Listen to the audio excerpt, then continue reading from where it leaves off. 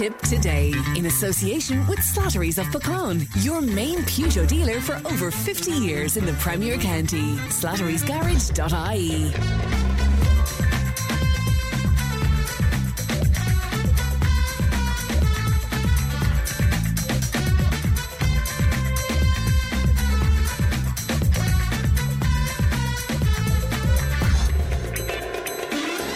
Good morning, welcome along to Tip Today. 1800 938 007. Our free phone number. It won't cost you anything to make a call, and Emma is looking after the programme today. Coming up on this morning's show, Tipperary County Council budget passed with a rate increase. We'll be speaking about a proposed hotel development for Cashel, calls for changes to existing drug legislation, living with a stoma, and Tommy Fleming is with us in studio. So all of that and much, much more on the way. Now you can text and WhatsApp 083 311 3311, and you can email tiptoday@tipfm.com. We'll also play Match 3 in association with Steaklands a little later on in the programme. So if you want to register for that, just put Match 3 followed by your name and your details on your text or on your WhatsApp. Quick look at what's making headlines in your newspapers today. The Examiner, first of all, and they're telling us in their banner headline that parties reject need for armed Gardaí. Fianna Fáil and the Green Party have ruled out arming rank and file Gardaí after Taoiseach Leo Varadkar said he would back an armed force if Garda Commissioner Drew Harris requested it. To the Irish Independent, and their headline, a scale of gender pay gap at top firms in the spotlight, and men at Irish headquartered companies operating in the UK are earning significantly more than their female colleagues, the Independent is revealing today. The findings, based primarily on UK data, give an insight ahead of Ireland's first gender pay gap reporting season, when firms with more than 250 staff will have to disclose any differences in pay. To the Irish Daily Mail, developers to get tax breaks. Where have you heard that before? The incoming Taoiseach, Leo Varadkar, wants to drive a raft of initiatives in housing, including tax breaks for builders, incentives for small landlords, and getting Pascal Donoghue to loosen the purse strings somewhat as well.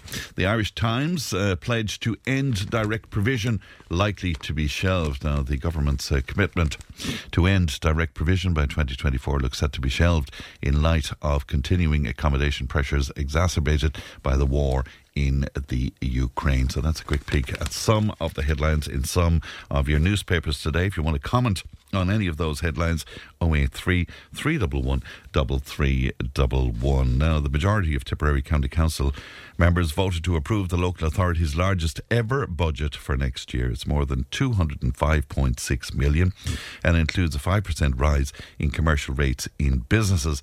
Next year's budget was passed by 33 votes to 4 at the end of a marathon meeting that lasted over 5 hours at the council's Clonmel civic offices on Friday. And Councillor Michael Murphy was one of 4 councillors who rejected the budget. He joins me now. Michael, good morning to you. Good morning, Fran. And thanks for coming on with us today. And this follows our conversation ahead of the meeting, indeed, last week. Was this a tough decision for you? An extremely tough decision, Fran. I'm a councillor since 2009. It's the first time I voted against a budget. It was particularly difficult for me to vote against my colleagues as well. But look, I felt very strongly that a rates increase at this point in time was the wrong decision, was the wrong proposal. I fully understand that the council needs to raise additional revenue, in particular to secure match funding for RRDF projects announced recently and imminent URDF applications that will be launched for Clonmel and Nenagh. It was a marathon meeting, Fran, over 5 hours. It's safe to say that the main area of contention was the rates increase. I do accept that there is an early payment scheme in place to alleviate, to cushion that increase for many small businesses. But as I said to you last Monday, I think it was, Fran, for many businesses, they simply don't have the cash flow to avail of the early payment scheme. They're struggling. They're basically hanging on by a thread. Certainly the businesses that I'm talking to on an almost daily basis since they've emerged from the pandemic, any cash reserves that they've had have been wiped out. I spoke to one business owner.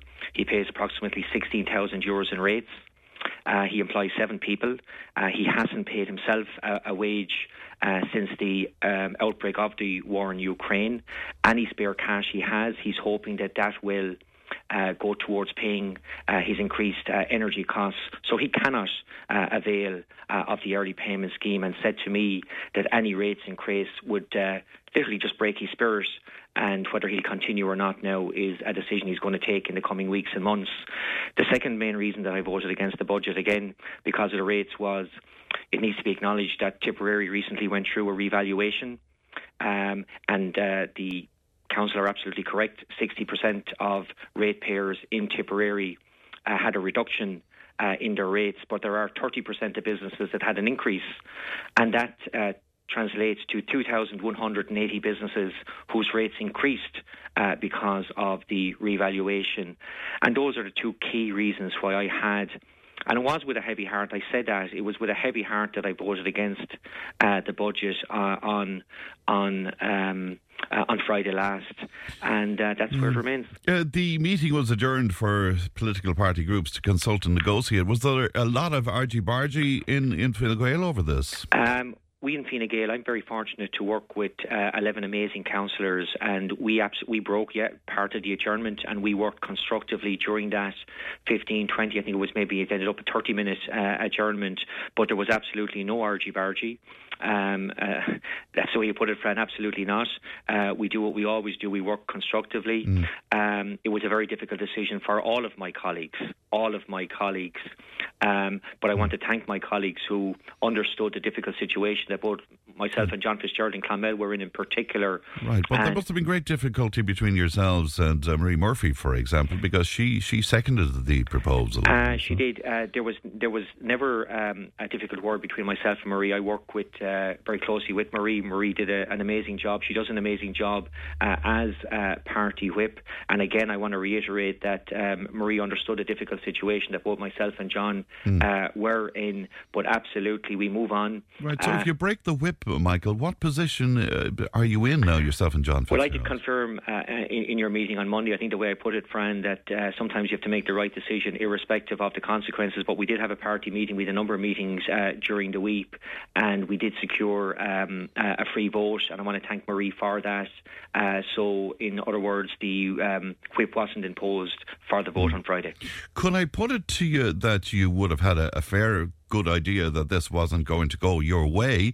And then if we hark back to what Siobhan Ambrose said about you, Michael, that, was it populist? Fran, look, those that know me, as I said, I'm a councillor for the last 12, 13 years. I do what I do in the best interests of the people that I represent, my electoral area. In this case, it's Clonmel and surrounding areas. I do so with a sense of pride and passion, but always with sincerity. And the vote I took on Friday, I've taken difficult decisions in the past, Fran. Let's put it on the record that I have voted for increases in LPT. Very, very difficult decision. Came in for a lot of criticism. If I was taking the easy option every time in previous budgets, I wouldn't have voted for LPT increases. And let me be clear, Fran, I understand that at some stage we have to increase the rates. We have the lowest rate in the country, but this was the wrong time. So let me be clear. Should a rates increase proposal be put to us in 2 or 3 years' time and the economic outlook was much improved, perhaps I would have considered voting in favor, but not at this point in time. But I absolutely reject any calling into question of my integrity in the context of how I voted last Friday. Will you stay with me for a moment, Michael, because Sinn Féin's 2 councillors, David Dunn and Tony Black, voted to approve the budget, and this was the first time indeed that they supported the council's budget since their election. And David Dunn joins. Good morning to you, Davy. Hello. This is a conversation I wasn't sure you and I would be having. You supported the council's budget this time round. Good morning, Frank. Good morning to your listeners, and good morning to Michael. I understand where Michael was coming from. I listened intently. Michael is not one that does populism, and I have to say that on the record. As a colleague of mine in the council, I have great respect for Michael, and I know, as he said himself on the day, it was with a heavy heart he had to do this. And as you rightly said, you weren't expecting to have this conversation with me, and probably Michael is not expecting to be on the line with me either. because normally he'd be on after voting for it and I'd be after voting against it.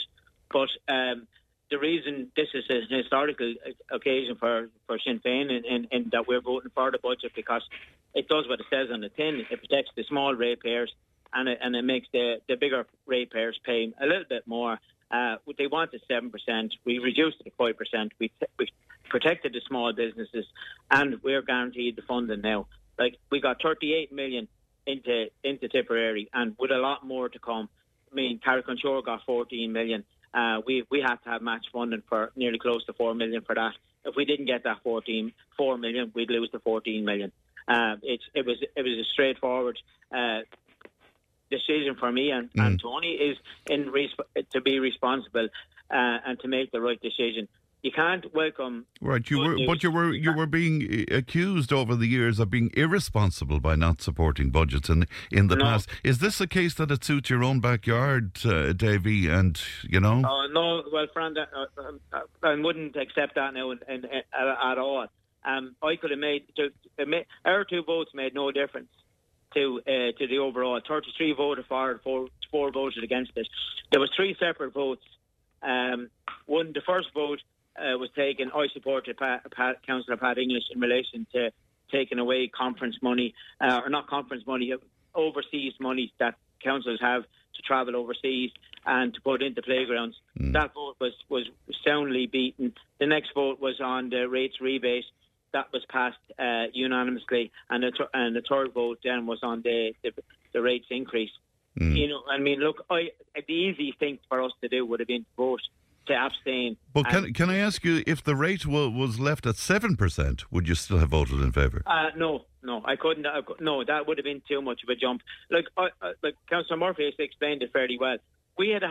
Carrick-on-Shore, my hometown, had the lowest rates in the whole of Ireland when the merger happened, and there was the rates were harmonised, and a lot of ratepayers in Clonmel came down in the rates because they had one of the highest in Tipperary. So they actually came down where over a 5-year period, Carrick-on-Shore came level with Clonmel. Right. We're still way below the national average. And the point that Michael is making, that at another time when we're not in the position that we're in financially, maybe this would be acceptable. But what about the optics of this right now, when all businesses right across the board are really struggling, Davy? There's no councillor in the 40 councillors. I'd say there was no councillor done this would have done this if there wasn't the chance of getting in this huge amount of money into Tipperary. Every one of us done it with a heavy heart, and no one wants to see. We all understand that businesses are suffering badly, but if we don't get this money invested into our towns and renew our town centres, there'll be a lot more business go to the wall. Right, but this could be the straw that breaks the camel's back now. I doubt it. If rates are going to close our business, well, their business is not viable. You know what I mean? We need to get footfall into the town centres. We need to make the town centres more viable, and that will increase the profits that Michael, what about that comment, Michael, that if this would bring a business to the wall, maybe the business isn't feasible anyway? I don't think that probably recognises the extent, what the challenges that businesses are facing on a daily basis. And I gave that concrete example of that individual that applies 7 people. Things will improve. The war in Ukraine will eventually end. People will, consumer sentiment is very, very low at the moment, but things will improve. And what businesses need at the moment is to be able to transition through this crisis, as they did, may I say, during the pandemic. They transitioned from the pandemic into this crisis. They survived the pandemic, and I've no doubt that they will survive this particular crisis as well.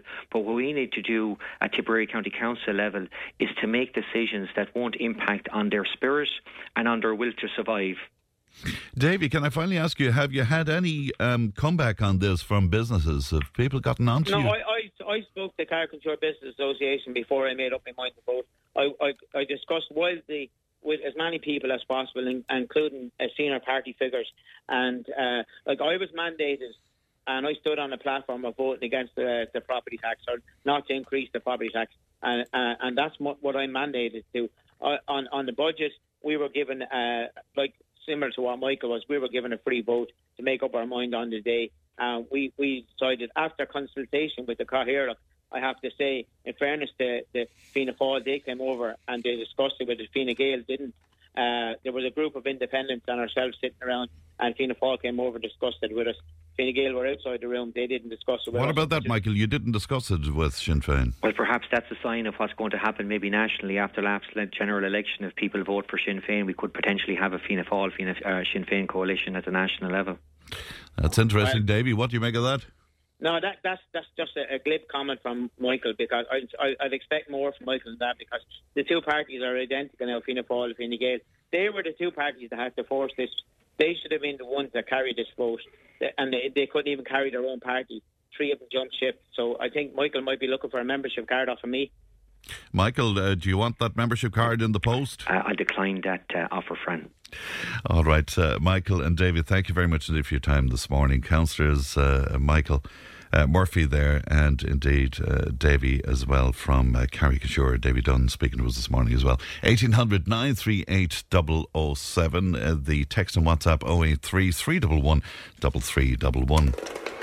Tip Today with Fran Curry. With Slattery's Garage, Puckane. You can't beat experience. With over 50 years maintaining Peugeot cars and vans, we like to call ourselves the experts. Call Slattery's Garage for a free vehicle health check today. 067 24111 or slatterysgarage.ie. Tip FM's Tip Today with Fran Curry. In association with Slattery's of Puckane, Tipperary's main Peugeot dealer. Slattery's Garage Puckane, the name you can trust for over 50 years in the Premier County. slatterysgarage.ie.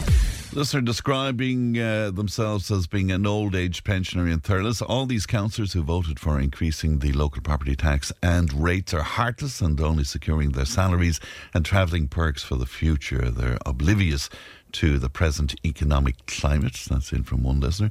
Somebody else saying the council has given up on struggling businesses, renewing our town centres with badly thought out projects. Into us on text. The bottom line is Sinn Féin is popular, and now Fianna Fáil and Fine Gael have become the one party to keep them out, it says here. Good morning, Fran. Shame on the councillors who voted for the increase. Davy should run a business for a year. He wouldn't be long coming into the real world, and well done to Michael, it says here. Another listener saying Tip have the lowest rates in the country, and Tip FM walked the two Fine Gael lads into the vote last week with the interview. After the meeting, it was on another radio station that 85% have a reduction, if anything, it says here. I think you're not doing credit to councillors Murphy and Fitzgerald there. They're very much their own men and they make up their own mind, and I wish we had that kind of influence. 083 311 3311. Now, two opposition parties have pushed for major reforms to legalise I beg your pardon, to legislate to decriminalise some drugs. Now, People for Profit and Labour are lobbying for changes to existing laws following similar developments in other countries. But the Minister for State with responsibility for drug strategy said the government does not plan to decriminalise. Now, People Before Profit TD Gino Kenny joins me now. Gino, good morning to you. Morning, Fran. And thanks very much indeed for coming on with us today. You describe this, Gino, as a moderate bill, which is the start of a national conversation that we need to have. But I would have thought that we've been having this conversation for quite some time, Gino. Yeah, we have, Fran.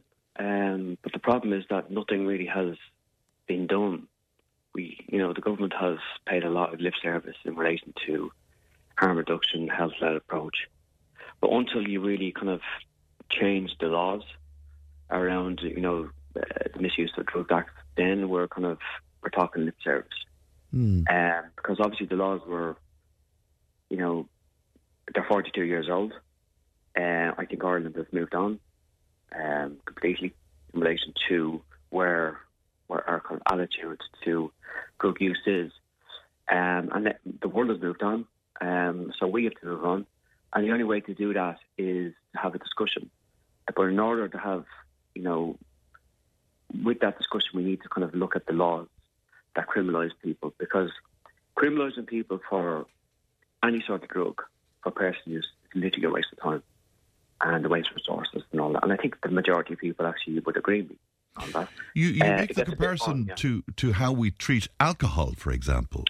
Yeah. I mean, if somebody has problematic use with alcohol, there's a different approach. We won't, sideline them and stigmatise them to a certain degree and maybe bring them through the criminal justice system. That generally wouldn't happen. For somebody with uses, say, cannabis, for example, in relation to the bill I'm putting forward, like they're brought before a court for small amounts. Now, I just don't see what purpose that serves at all. And again, Brand, I think the vast majority of people will agree on kind of that sentiment. So we have to do something out of it. Because a lot, in this country, we pay a lot of lip service to a lot of things, but we don't actually do something tangible to change the law. And the bill I put forward last Thursday does try to do that. It actually tries to take out people, if they want to use cannabis, that's their business, away from the criminal justice system. It's not legalisation, it's decriminalisation. So it's decriminalising the person.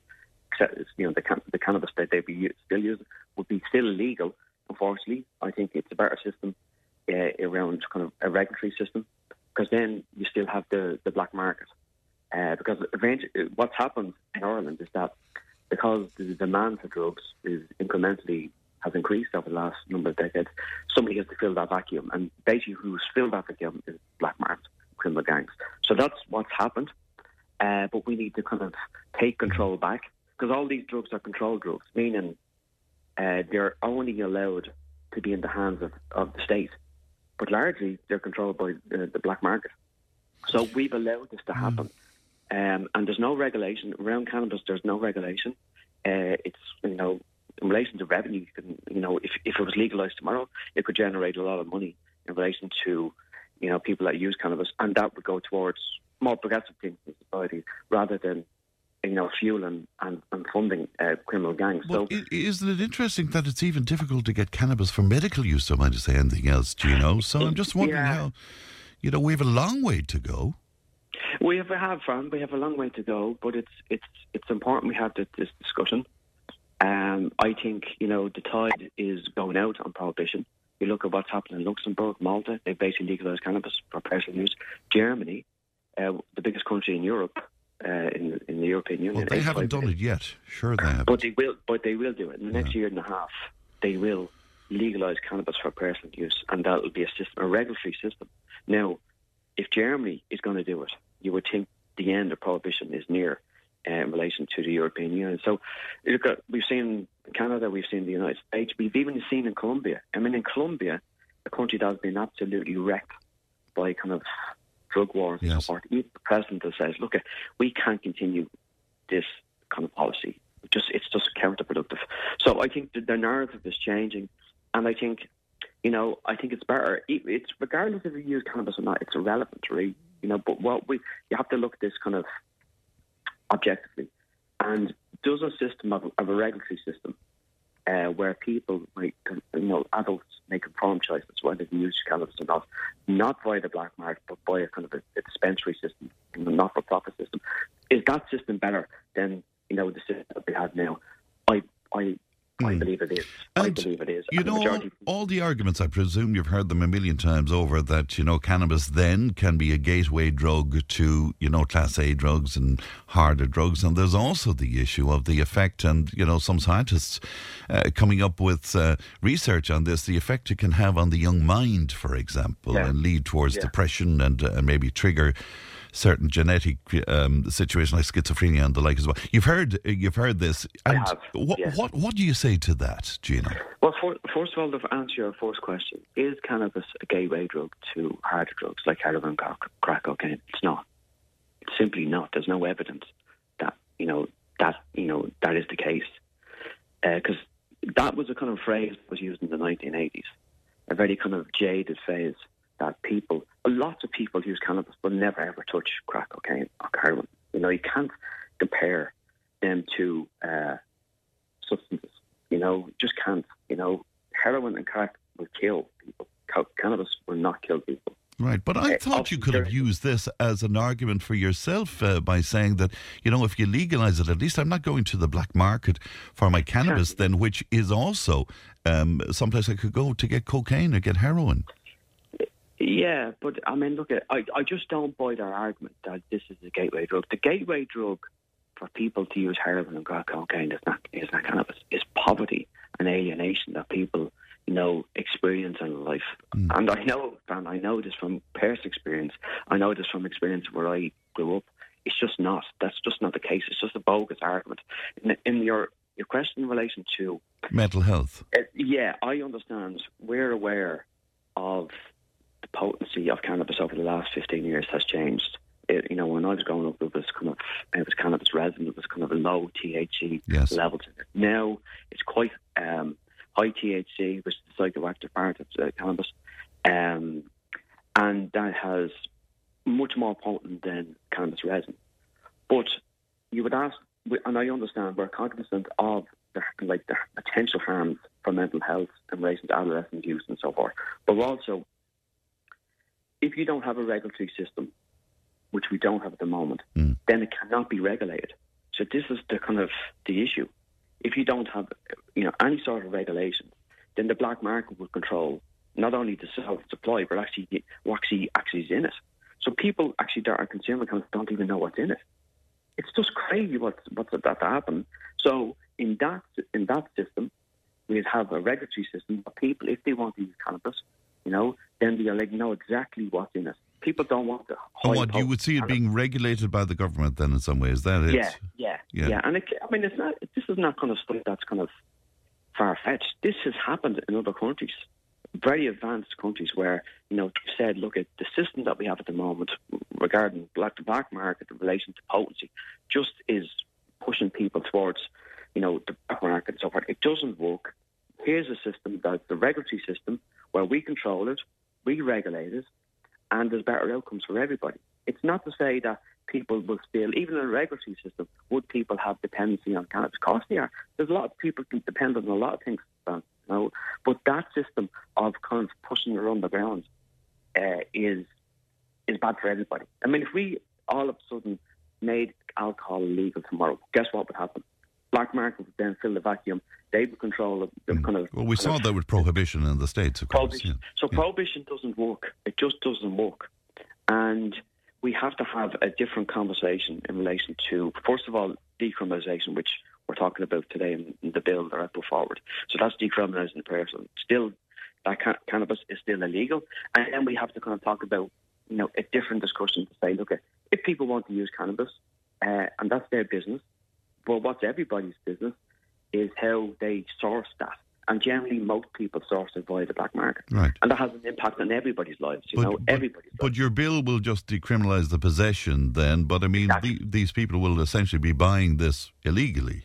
Unfortunately, yeah. Yes. Yeah. I mean, obviously, if the bill progresses, it's a very moderate bit. If it progresses to the next stage, we plan to include, say, home cultivation. So somebody could grow up to 4 to 6 plants themselves. That's fair enough. I think that kind of... Yes, but most people, you make a very interesting point yourself that in an awful lot of ways we're very progressive, and I suppose you're talking there about women's rights and same-sex marriage and the like. And whereas with this, we're very conservative. Is that the point you're making? Well, I think people have moved on, Fran. I think you'll be surprised. You'd be surprised who would be supportive of this issue around decriminalisation. I think we've had... Cross-party, you mean, Gino, is it? Yeah, to a certain degree. We've had huge social advancements over the last 15 years in relation to a lot of things in Ireland. And Ireland has moved on, and I think people, when they look at this objectively, and they say, look, criminalising people doesn't work. I think the majority of people actually agree with that, right? And then we have to look at kind of a more kind of harm reduction, holistic way of actually looking at why people take drugs in the first place. This is the most important thing. People take drugs for all sorts of reasons. All sorts of reasons. They take them to enjoy them. Some people then will abuse them. It's like people having a drink. The vast majority of people now have a problem with alcohol dependency. We do have a huge issue in this country around alcohol, which kills like 1,700 and 1,800 people a year. That's a huge issue. But we need to have a more grown-up conversation there, where people are stigmatised, marginalised. Once you do that, you're losing. So in order to gain control back, we need to take control back from the quite unscrupulous people in our society, which kind of pass themselves as criminal gangs. I must leave it there, Gino, but thanks so much for your time this morning. Thank you, and good morning to you. That is People Before Profit TD Gino Kenny speaking to us there. Mark Jennings is the owner of the Relief Coffee Shop in Clonmel and joins me now. Mark, good morning to you. Hi, Fran. How are you? And from our previous conversations, Mark, I guess that you're positive about this bill from People Before Profit. Yes and no. I'm delighted that they've brought in a bill and opened up the conversation, but I wouldn't be too confident in our policymakers, considering what we're going through in the CBD industry. We can't get policy, we can't get clarification on laws as such. How can we just jump straight from saying zero tolerance up to a 7 gram? Well, I don't think that we are. I mean, even Gino himself is describing this as a moderate bill and just the start of some kind of national conversation.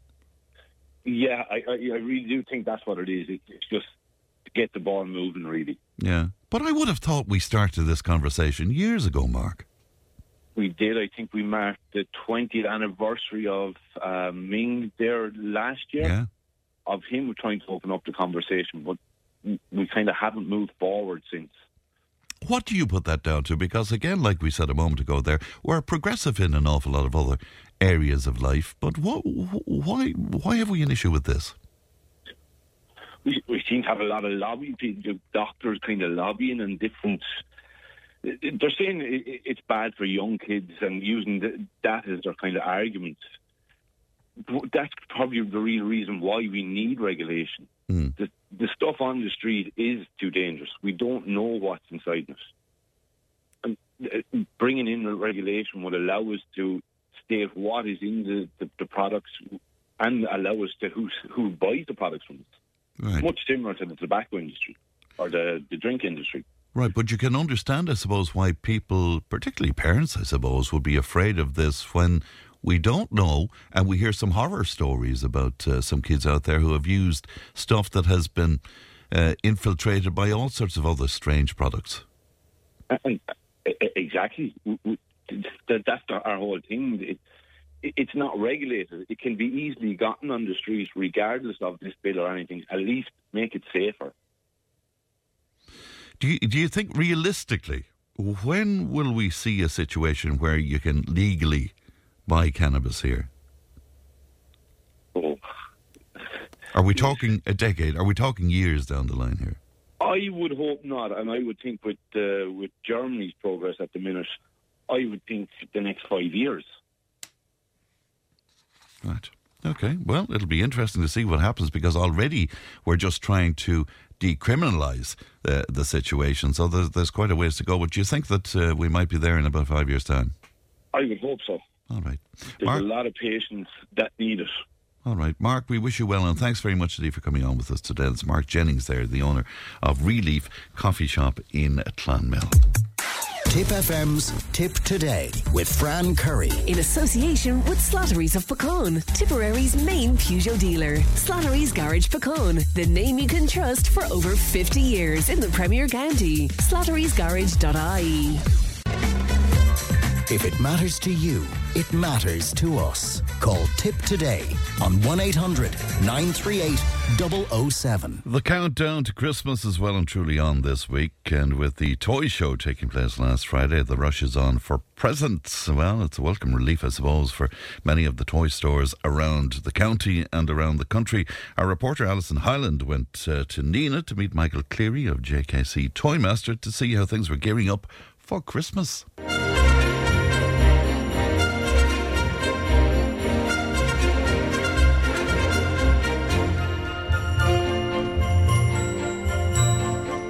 There's definitely a pause, or people are considering a lot before they buy. Definitely a change as people for the last, particularly since COVID actually, there was a lot of disposable money and people literally just buying willy-nilly, buying, I suppose, excessively in some cases. But yeah, we're no, so look, Christmas still happens, Santa Claus still comes, and it's very important. It's important he does. But there is definitely, we're seeing it maybe where somebody bought 4 or 5 items, they're now buying 3 items, stuff like that. So yeah, look, there is a slowdown, but still at the same time there is a bit of excitement building. We're 5 weeks out from Christmas and you're seeing decorations going up in shop windows. You're starting to see Christmas lights go up in the various towns. They're not switched on yet. So look, the Christmas feeling will come, and I think it's important Christmas happens, and I've no doubt it will eventually. So what are you seeing then this year in terms of trends for what people are buying for toys? I suppose we wouldn't be... I suppose every shop is unique to some extent, and here in JKC's in Nina, we set our stall a few years ago. You have the big outlets all over the country and online stores and stuff like that, and if we tried to take those on, we'd be out of business at this stage. So we've carved out a few niches, namely Berg trampolines and go-karts, namely farm toys, particularly huge range of jigsaw, Lego and games. So essentially that's our shop. And so when people say what's the hot thing this year, we really don't go after the hot thing, because the hot thing can get cold very quickly and cost you a lot of money. So for a good number of years we haven't been that shop, but we're seeing loads of go-karts. We're seeing actually trampolines being bought in November, December. Farm, lots of people in the know will know about Britain's, Brooder, Seacoop, Millwood, Kids Club, all that stuff. Are they still as big as they were? They're huge. I presume down the country, kids still love tractors, farm toys. You see, particularly even during the silage season, the kids all want the silage trailers, they want the mowers and all that kind of stuff. So we're still no slowdown in that. And actually, I'll just put it out there as we're talking. Brooder, the German toy, there's the only product this year, huge issue in terms of availability. Really? And if you're, huge. Just basically a bit of the inside trade. Mr. Brooder in Germany said we're not going for a spike, and they have a huge demand. They're not increasing hours, they're not increasing production, so a huge spike in demand that they're not going to meet. And we know that Banahans here in Nina bring Rolly into Ireland, and basically they're going to get less than half, or have got less than half of what they've ordered, if even a third.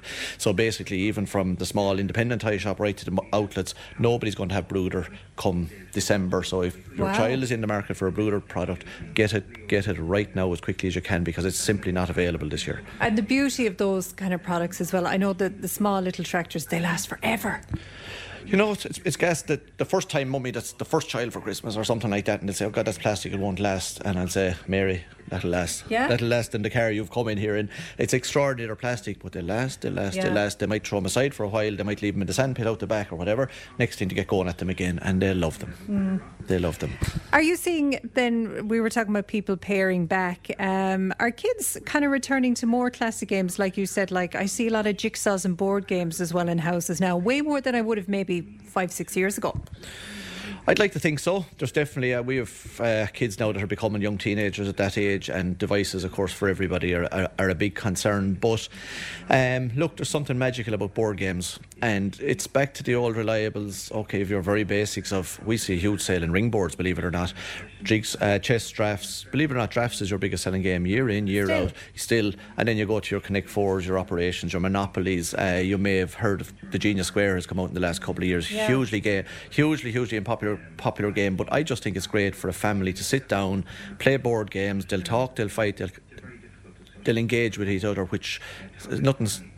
I think it's sad to walk into a room and see 4 people there and everybody on their own device not communicating. There's a bit of sadness about that. Look, it's the world we live in, it's inevitable, but board games are great and jigsaws are great. I think it's kind of a staple at Christmas. Nearly every family will get a 300, 500, 1,000 piece jigsaw, and it's lovely, just we'll make it over the Christmas type of thing. And there was a huge, actually it never hit the kind of the media, but during COVID, jigsaws was the first thing to kind of basically, we couldn't get enough jigsaws during the original lockdown in 2020.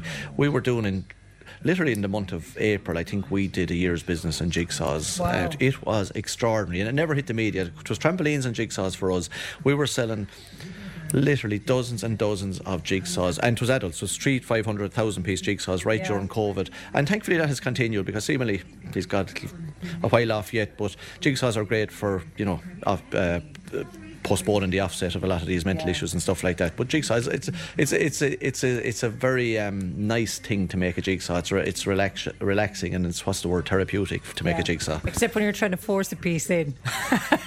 That can be very frustrating. It's a problem then, Alison. You have the wrong piece. You have the wrong piece. It was just made wrong, Michael. But tell me, you spoke about how you have a niche kind of cut out here. Is it difficult for smaller niche independent stores like yours to compete with the big franchises of toy shops? It absolutely is, yeah.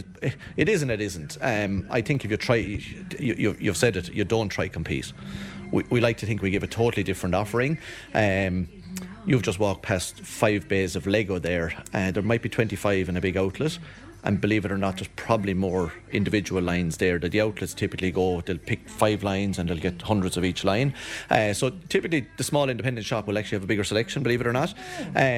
So you tiptoe around what the multiples do, but the cold hard reality, we all sit at home and next thing the phone comes out, click, click, click, buy, and it's Amazon, or it's like at this stage you got to say shop local, shop on the local website, because nearly every shop has their own website at this stage, and we all need to have it. Look, it's reality. There's no point if I didn't have a website, I'd probably be out of business at this stage.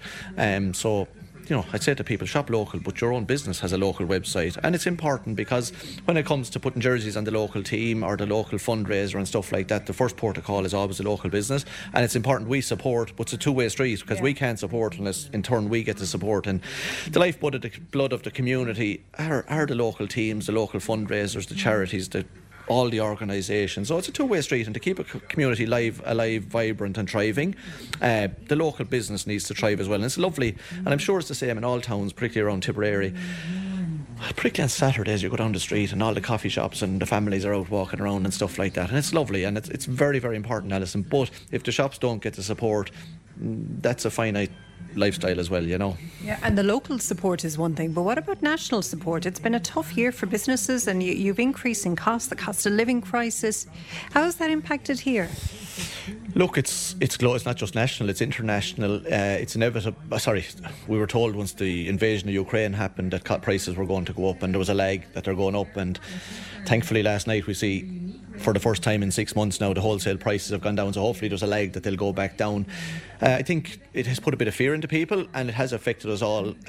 We have big overhead costs of rates, wages, loans, so on and so forth. So every business has those, and it's a fundamental part of business. And look, if I was born and reared to it, and like business people get into business to make a living and a certain lifestyle, so I'm not going to throw the baby out of the bathwater. I'm here for the long haul.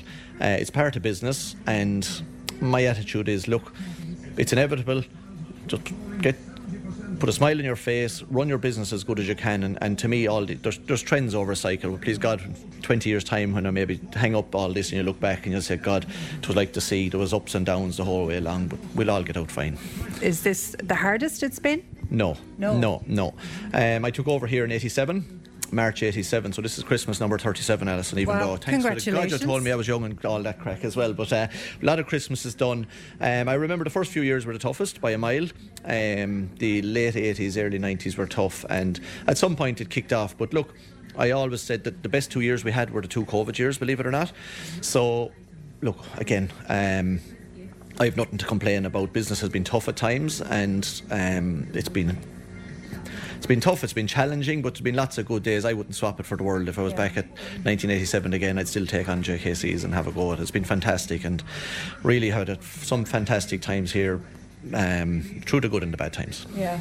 Happy Christmas to you, and thanks for your support to Tip Today. You're a great friend of the show all year, and thank you so much. You're very welcome, Alison. Thanks for calling in, and likewise, you're a great supporter of JKC's and all the local businesses all around Tipperary. So keep up the good work. I wish all yourself and all the team a happy Christmas, and please God, here's to a good Christmas and a healthy, safe, happy 23. Many thanks to Michael Cleary there of JKC Toymaster in Nenagh. Marvellous shop in all sorts of ways. Always a great welcome whenever we go in there. 1800 938 007. Now, some inquiries about the other councillors who voted against the 5% hike in the commercial rates. And just for clarity, 3 Fine Gael councillors, Michael Murphy, who we spoke to, John Fitzgerald, we spoke to last week, and Mary Hannah Harrigan as well from Kappa, broke ranks to join with Workers and Unemployed Action Group councillor Pat English in voting against the budget there. So that's just for clarity. Tá nuacht agus an ósig tucht. Tip Today with Fran Curry. With Slattery's Garage, Puckane. You can't beat experience. With over 50 years maintaining Peugeot cars and vans, we like to call ourselves the experts. Call Slattery's Garage for a free vehicle health check today. 067 24111 or slatterysgarage.ie.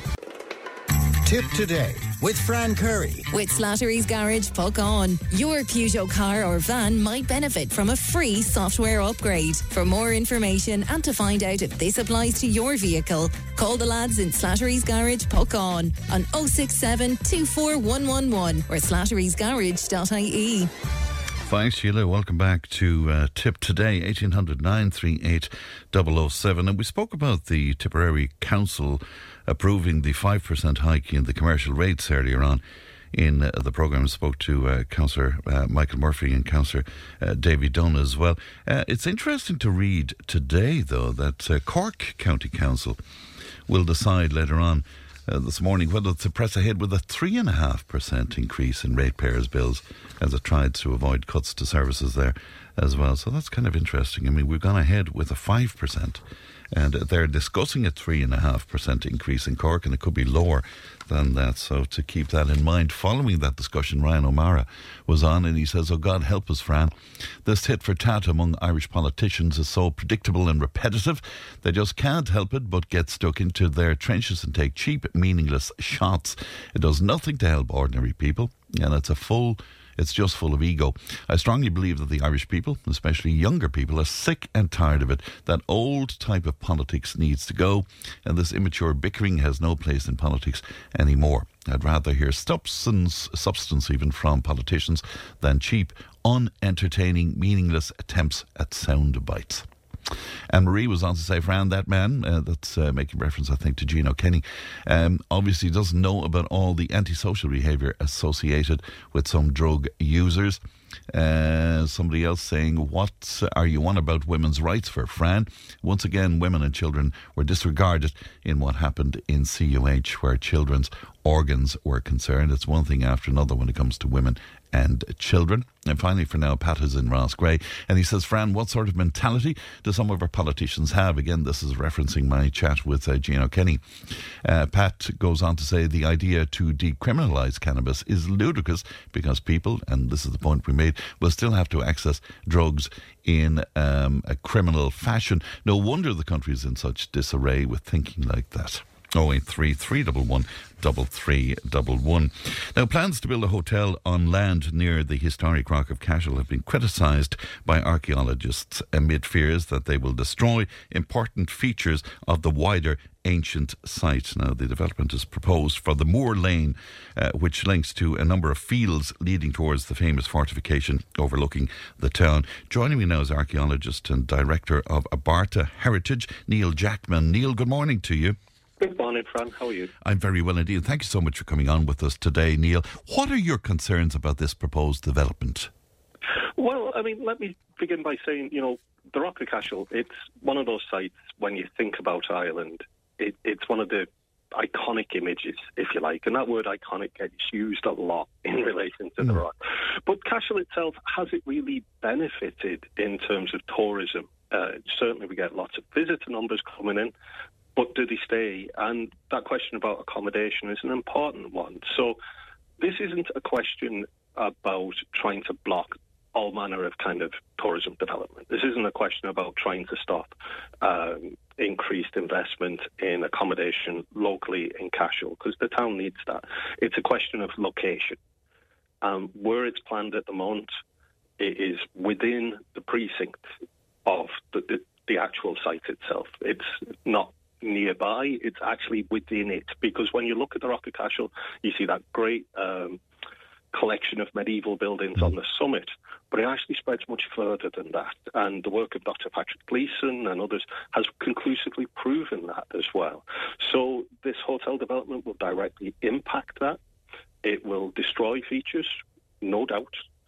And also there's other questions that we have about the Rock of Cashel that we haven't fully answered yet. For example, where that it's planned for is part of the battlefield from 1647 from Lord Inchiquin's famous sack of Cashel.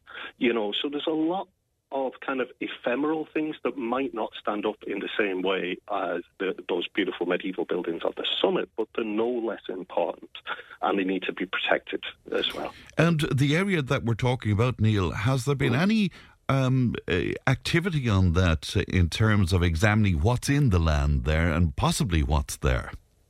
Yeah, sure. Again, Dr. Patrick Gleeson has been carried out a number of surveys on the Rock of Cashel and Ireland's other so-called royal sites as well, and it's shown that there's subsurface features remain, things like ditches, for example, and a number of other kind of small ephemeral structural features like that. Now, they're slightly masked because of later landscaping. People have bulked up the soil, if you like, for planting and things like that, but they're still there below the surface. And his work has proven that as well. And also some really tantalising hints as well. Like one of the ditches he found, there was 12th century material in that, which is a time that the Normans were in Ireland. We've long wondered about what the Normans' relationship was with the Rock of Cashel. So it's kind of a story that's at this moment still being uncovered. And if we were to go ahead and do something like a development there, that would forever lose the opportunity to understand the place properly. Could I play devil's advocate on it, and maybe you'd be able to tell me from an archaeologist's point of view, could both lots of thought be satisfied in some way here, in that if it was to generate a proper archaeological examination before the project was built, could that happen, do you think? Well, it could. I mean, that is part of the planning consideration, if you like. But when and I used to work in commercial archaeology as well, so when they were planning to build a road scheme, for example, I would be involved in excavating sites and surveying sites in advance of that, right? So Ireland has some of the best laws when it comes to things like that. So could it happen? Yes, and it would, technically.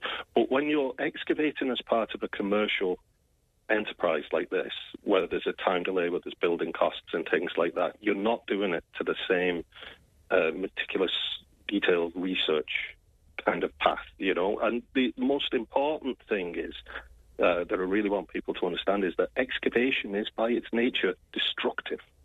You take everything apart. It's called recording, preservation by record. You take everything apart, you make notes on it, you write everything up, you might take soil samples and that, but it's gone forever then. There's no putting it back.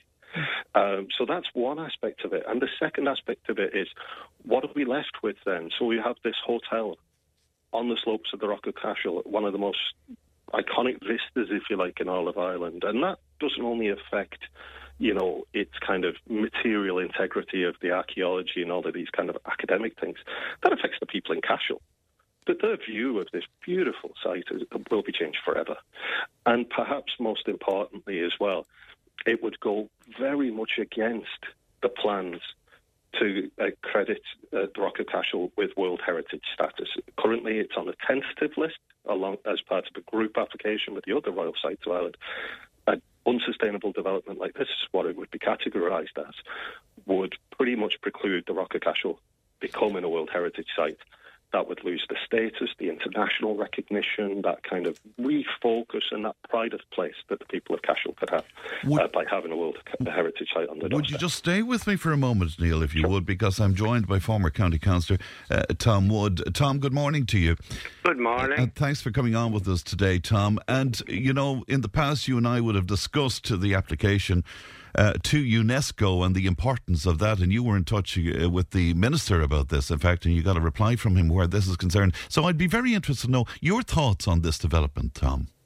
Yeah, well, I suppose, Fran, first of all, remember, the Rock is on the tentative list since 1992, and that's a long, long time. And I was, of course, very disappointed over the decades now that it wasn't recognised as a World Heritage Site. Also, of course, as I sit down here every day in the house and look across at the Cashel Palace, I was only thinking actually this morning, just imagine if the Cashel Palace itself hadn't been constructed where it is in 1730. And just imagine that there was a planning application in at the moment to build a hotel, and of course it wouldn't be in that style of the Cashel Palace that we know today, to be more of a modern style. Yes. you can well imagine there would be objections, which people are entitled to. There would be people in support of it, etc., etc. So, like, at the end of the day, it rests with the planners themselves to decide on what grounds it should be refused. That's this particular application, which is for an extension to the existing hotel, not a new hotel. It's for the addition of extra bedrooms. But, you know, they can decide under the guidelines that are there to refuse the planning application, and that is to the benefit of, it's there for the benefit of the developer, the Planning Act is, and also for the actual resident and citizen themselves. And remember, Fran, as well, that the planning process that we know today, it only came in to act in this country in 1964. 1964. So we're talking about planning conditions only since that particular period of time. So, you know, as far as I can see, the original one that was put in last year was withdrawn, as we know, because some very valid objections were raised by people in relation to that particular development. I expect that the people who are planning this at the present time, and I think today is the final day for submissions, as far as I know, that they have gone through all of that. And as I said, it will be up to the system that we have then, the planning system, to decide. Now, we know the developments that we've had here in recent decades, and, you know, think of Dominick's Abbey and Dominic Street and the structure that was erected around that. But the bottom line for me, Fran, would be in any of these developments, I base it on the quality and the quantity. And if you take Dominick's Abbey into the equation, just think of the quantity there, and the quality is poor, very, very poor. Something could have been developed there, I'm quite sure, that would have been far more in keeping with the surrounds and the 13th century structure that was there. Similar things can happen in relation to the palace, and whether it will or whether it won't, you know, that will be up to the planners themselves. Right. And Neil's assertion there that, you know, it could be damaging to an application, Tom, do you take that on board? It could be damaging to a UNESCO application. Yes. I don't. I'll tell you why I've changed quite a lot over recent decades. As you know, Maribel, my wife, is from Spain. Sure. And many, many cities and towns in Spain have World Heritage sites, and Maribel comes from the city of Cordoba. And regularly when we're there, we go to visit the fabulous buildings there in the city of Cordoba. And new structures are being developed. And remember, in those countries, these buildings weren't isolated. They're built in the streets, the houses surround them. There are new houses being developed. But wherever they have found anything of significance underground, even in hotels there around that particular area of the World Heritage Site, they've put in glass floors in them so people can literally see what's underground. So there are ways and means of achieving all of these things, rather than maybe just leaving a prominent site, just leaving it idle there. And Neil, could I bring you in on that? What about that, Neil, that there's ways around this in some way? Well, there is. I mean, every case is different. You know, that's the main thing. There's no kind of blanket thing. And as I said right at the beginning, I believe that Cashel does need investment, and they've done a good job at the Cashel Palace. And I just feel that the location of this is problematic. But in terms of that, yeah, a good friend of mine, Paul Duffy, excavated a site where a Lidl was built in Dublin, and they do have a glass floor where you can see some of the things, which is excellent. I would say, though, in bedroom accommodation for a 5-star hotel, how accessible is that going to be for the general public if they went down that route? And the other part of it as well is these are large earthwork features. They're not small, discrete stone buildings and things like that you might find in a medieval Spanish town and things, which is wonderful. So every case is a bit different. In this particular case, it's all about the location. And for me, you know, part of what we do, it's not just the archaeology. We very much focus on community involvement with the past, with archaeology, how people can get involved with it, but also sustainable tourism. And for me, if you make somewhere a better place to live, you make it a better place to visit. And I would much rather see the investment going into the town of Cashel itself rather than another greenfield site. There are buildings in Cashel that could be converted to the same high standard that they've done now with the Cashel Palace and things like that. You know, surely they could take a look at that instead. What about that, Tom? That's a good point, isn't it? There's a lot of buildings that could be used to great effect there. And I mean, even in the vicinity of the Rock, you know, within that particular area, we've had dereliction for as long as I can remember, and nobody has been interested in improving the situation in relation to that. What I would say, though, is I'm quite sure if the planners decided to grant planning permission for this extension to the Cashel Palace, that an archaeological dig would have to be in place, would have to be put in advance. So, I mean, if as I think, if that situation would arise, I'm quite sure there would be a significant number of conditions. When the Cashel Palace itself, Fran, was being developed in the last number of years, and we know there have been a number of new extensions to the existing 18th century building, archaeological digs were carried out in advance. They had to be. So that would happen in relation to this. So for me, again, as I said, the bottom line is, if the planners, and after doing all these surveys, feel that there is potential to do this development, well then, once the quality and the quantity of it is in keeping with the area, I wouldn't see a problem with it myself. Neil, what happens? I mean, I presume an archaeological dig will be part of the agreement if this goes ahead. But what then would stop the development? I mean, if something considerable was found, would that stop a development? How does that actually work? Yeah, it would take an awful lot to stop a development. It doesn't happen very often. I can think of a handful of occasions. For example, in Waterford, when they were building Waterford City Bypass, they came across a Viking Longfort, which is an enormous site, and that didn't stop the development, but it made the road move, because it would have been extremely expensive and extremely damaging in terms of our understanding of the past to simply remove everything. And that's what excavation is. It is a destructive act. There's no getting around that. And I say that as an archaeologist. You have to take it apart to understand it, essentially. You know, that's what we do. So if that happened, it's two things. One, could you mitigate the archaeology by excavation? Yes, you can. But you forever change that immediate landscape around the Rock of Cashel, within the environs of the royal site itself. You know, there's no turning the clock back then. It's gone. And that new building is sitting there, you know.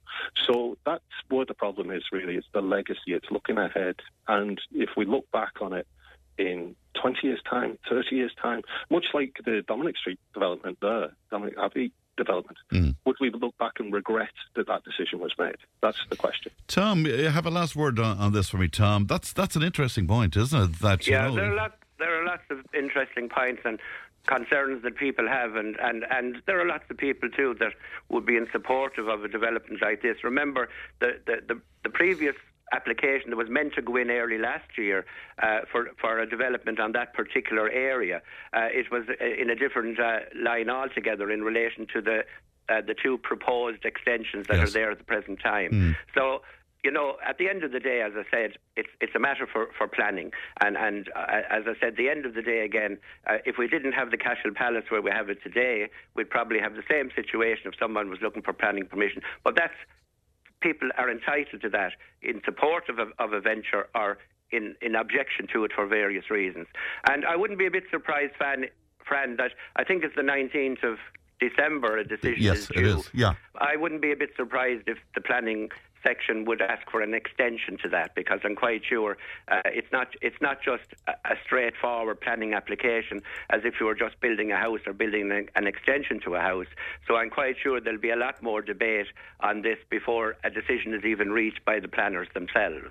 I'm sure there will indeed. Tom Wood and Neil Jackman, thank you both for coming on with us today. Tom, of course, is a former county councillor, lives in Cashel, just opposite the palace there. Neil Jackman is an archaeologist and director of Abarta Heritage. 1800 938 007. The text and WhatsApp 083 311 3311. Tip FM's Tip Today with Fran Curry. In association with Slattery's of Puckane, Tipperary's main Peugeot dealer. Slattery's Garage Puckane, the name you can trust for over 50 years in the Premier County. Slattery'sGarage.ie. Tip Today with Fran Curry. With Slattery's Garage Puckane, you can't beat experience. With over 50 years maintaining Peugeot cars and vans, we like to call ourselves the experts. Call Slattery's Garage for a free vehicle health check today. 067 24111 or Slattery'sGarage.ie. Welcome back to Tip Today. Helen McGrath was on to us and she says that somebody left a purse with money in it at her stall in the Talbot Hotel Christmas Craft Fair yesterday. Now she has the purse and we can put you in contact with her if you want to call Emma on 1800 938 007. So if you lost a purse with some money in it yesterday at the Christmas Craft Fair, Helen might be able to help you out there. Now, last week, Muriel Cuddy, who is CEO of Marito 8020, discussed weight loss injections and obesity medication that sparked a lot of reaction to the show. Now, one of our listeners, Ray, was in touch about his weight loss journey, and he joins me now. Ray, good morning to you. Good morning, Fran. Really good to talk to you today, Ray. How much weight did you lose, Ray? I lost 5 stone weight, Fran. Wow. And it's over 10 years ago, and I've kept it off since. And that's what prompted me to send the text message in when I heard the discussion. I only got the tail end of your discussion with that lady, but I knew I just had to send in a text just to say that. I suppose that it can be done. And tell me, how did you do it, Ray? I used the mantra, eat less and move more, but it wasn't easy. It was an incredible amount of hard work and dedication and willpower. But it does work. Yes, it has worked, and it's the proof of the pudding is in the eating or in the not eating the pudding. It's not eating, indeed. Yeah. Can I be very ungentlemanly and ask you, Ray, what weight were you? I was 19 stone. 19 stone. And, I mean, was there medical issues coming from that at that point? Or? Well, there was psychological issues coming as well, and being overweight, everybody knows it's not healthy. You're at much higher risk of heart disease or blood pressure, stroke, any of those things, diabetes as well. So I suppose it wasn't a medical... Well, I suppose it was as I was getting older, but it wasn't really to the forefront of my mind at the time. It was more the confidence and the feeling lethargic and having little energy. So there was a lot of things going on, I suppose, and I had tried a few other methods and they didn't work. Or rather, maybe I wasn't fully committed at the time, so I had joined a gym for a couple of years. I had tried the walking routine, and whatever it was, I just didn't stick with it, but I made up my mind. I had come to a head when I hit the 19 stone, I suppose. I said, this has to stop. Can you tell me about your eating habits? I mean, as we call them here, downfalls. I mean, what were the big downfalls for you?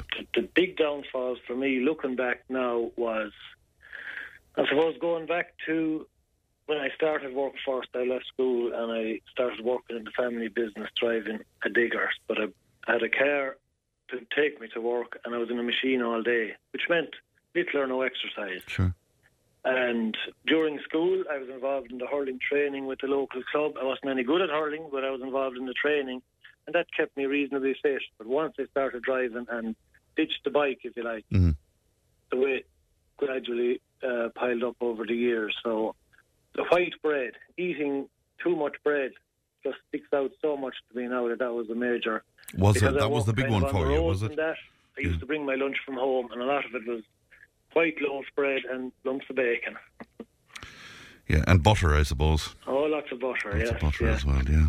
But that combined with the no exercise and a big dinner then in the evenings as well. And some evenings I'd actually have 2 dinners because I used to do some work for people, maybe in the evenings with my machine, levelling gardens or whatever. And they might actually give me a dinner, and then I go home and there could be another dinner at home, and I'd eat it. Just because it was there? Because it was there, yes. And by the time I got home after doing the other job, I was hungry again. Of course, yeah. And did you take a drink as well? Well, at the weekends I'd be, like most people, I suppose, have a couple of drinks as well. But I didn't stop that. I still went out at the weekends when I was in my weight loss regime because I knew I had to do something. Once I was going to take on this commitment, it had to be something that I could sustain in my life. Yes. It had to be something that I could continue to do basically for the rest of my life. So cutting out all, we'll say, the nice things, I just knew I wasn't going to work. So the weekends, I suppose, I allowed myself some treats or maybe full Irish breakfast as I did most Saturday mornings or whatever, and a couple of drinks at the weekend like anybody else at the time. Right. So what did you cut out then, and how did you manage that, Ray? Well, I had to improvise a little, I suppose, because as I said, I was bringing my my morning tea break supplies and my lunch break with me. So flask tea and all the rest of it. I just, first of all, cut out half the bread. So whatever amount of bread I was bringing, I cut it in half. Brought a little tub of cereal and a bottle of milk. I didn't think I'd be able to have cereal on the road, if you like, because I thought the milk would be warm. Yeah, sure. But I just kept it in a glass bottle and kept it cool. Mixing the cereal worked fine. That cereal every single day from the first day that I put my mind to it. Cut down the bread, brought a banana with me for lunch as well as a small sandwich. And after a few weeks, I cut out another slice of the bread off the menu, we'll say, the daily menu. And by dinner then in the evening, I just started reducing one potato less, or little by little. But the big thing was then I got into a walking routine. At 7 o'clock every evening, I was walking. I started off 3 miles every day, 5 or 6 days a week. And I increased it to 6 days and increased it to 4 miles. So after 6 months of doing that, I lost 2 stone, and I started getting compliments from all over the place. I was really impressed. It boosted my confidence. I got more energy. And because of that, it drove me on to bring down the weight more and to walk even faster, to increase my time, to see how fast I could do the walking circuit and see could I knock some time off my previous best time. So that's how it kind of developed. And in terms of what it has meant to your life then, obviously you're looking far better, but mentally, does it?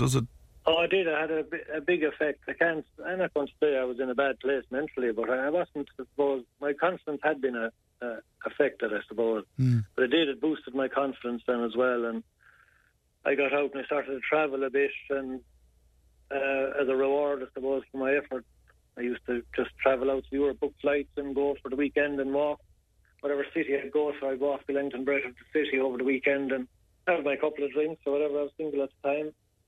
But it was just a boost of energy and a boost of confidence. It's fantastic. And how long did it take you to lose the 5 stone? 4.5 years. Right. I remember reaching that mark in 4.5 years. But I was happy, you see, after I lost 2 stone in 6 months. Yes. I lost another half stone every 6 months until I reached 4.5. But I also remember getting a setback in the middle of it as well, in that when I stood on the scales, I'd actually put on some weight. Right. And I couldn't believe it. So the willpower kicked in then again. So I gave myself a month to get that half a stone down that I'd put on. And I had it down in a week because I just put my mind to it, and I walked longer at night and I reduced the food a little better. Then I stabilised it again. And I got involved in a running club, Templemore Athletic Club. I believe you're familiar with that. Indeed, yeah. And marathon. But so I got involved in that, and I was asked would I help out in creating a running programme and be a leader to the people who would be joining up and that they hadn't run. I hadn't run myself at this stage, so I got a 10-week programme to introduce me to running. And I said, I will not be able to do this, I can just walk. Well, it developed from that, and I ended up running 10k runs. I did 2 of the Operation Transformation 5k runs in the Phoenix Park, and I got such a buzz out of doing them, I have to say. It was really this is the summit now. In my own mind, I thought I didn't think I'd ever be able to do this because I hadn't run or done anything like that in over 25 years. So, Ray, is it a question of, and take this with the greatest of respect, but is it a question of if you can do it, others can do it? I have that written down on the page in front of me, friend. Yeah. I have wrote down, I'm an ordinary person. If I can do it, anyone can do it. But I also respect that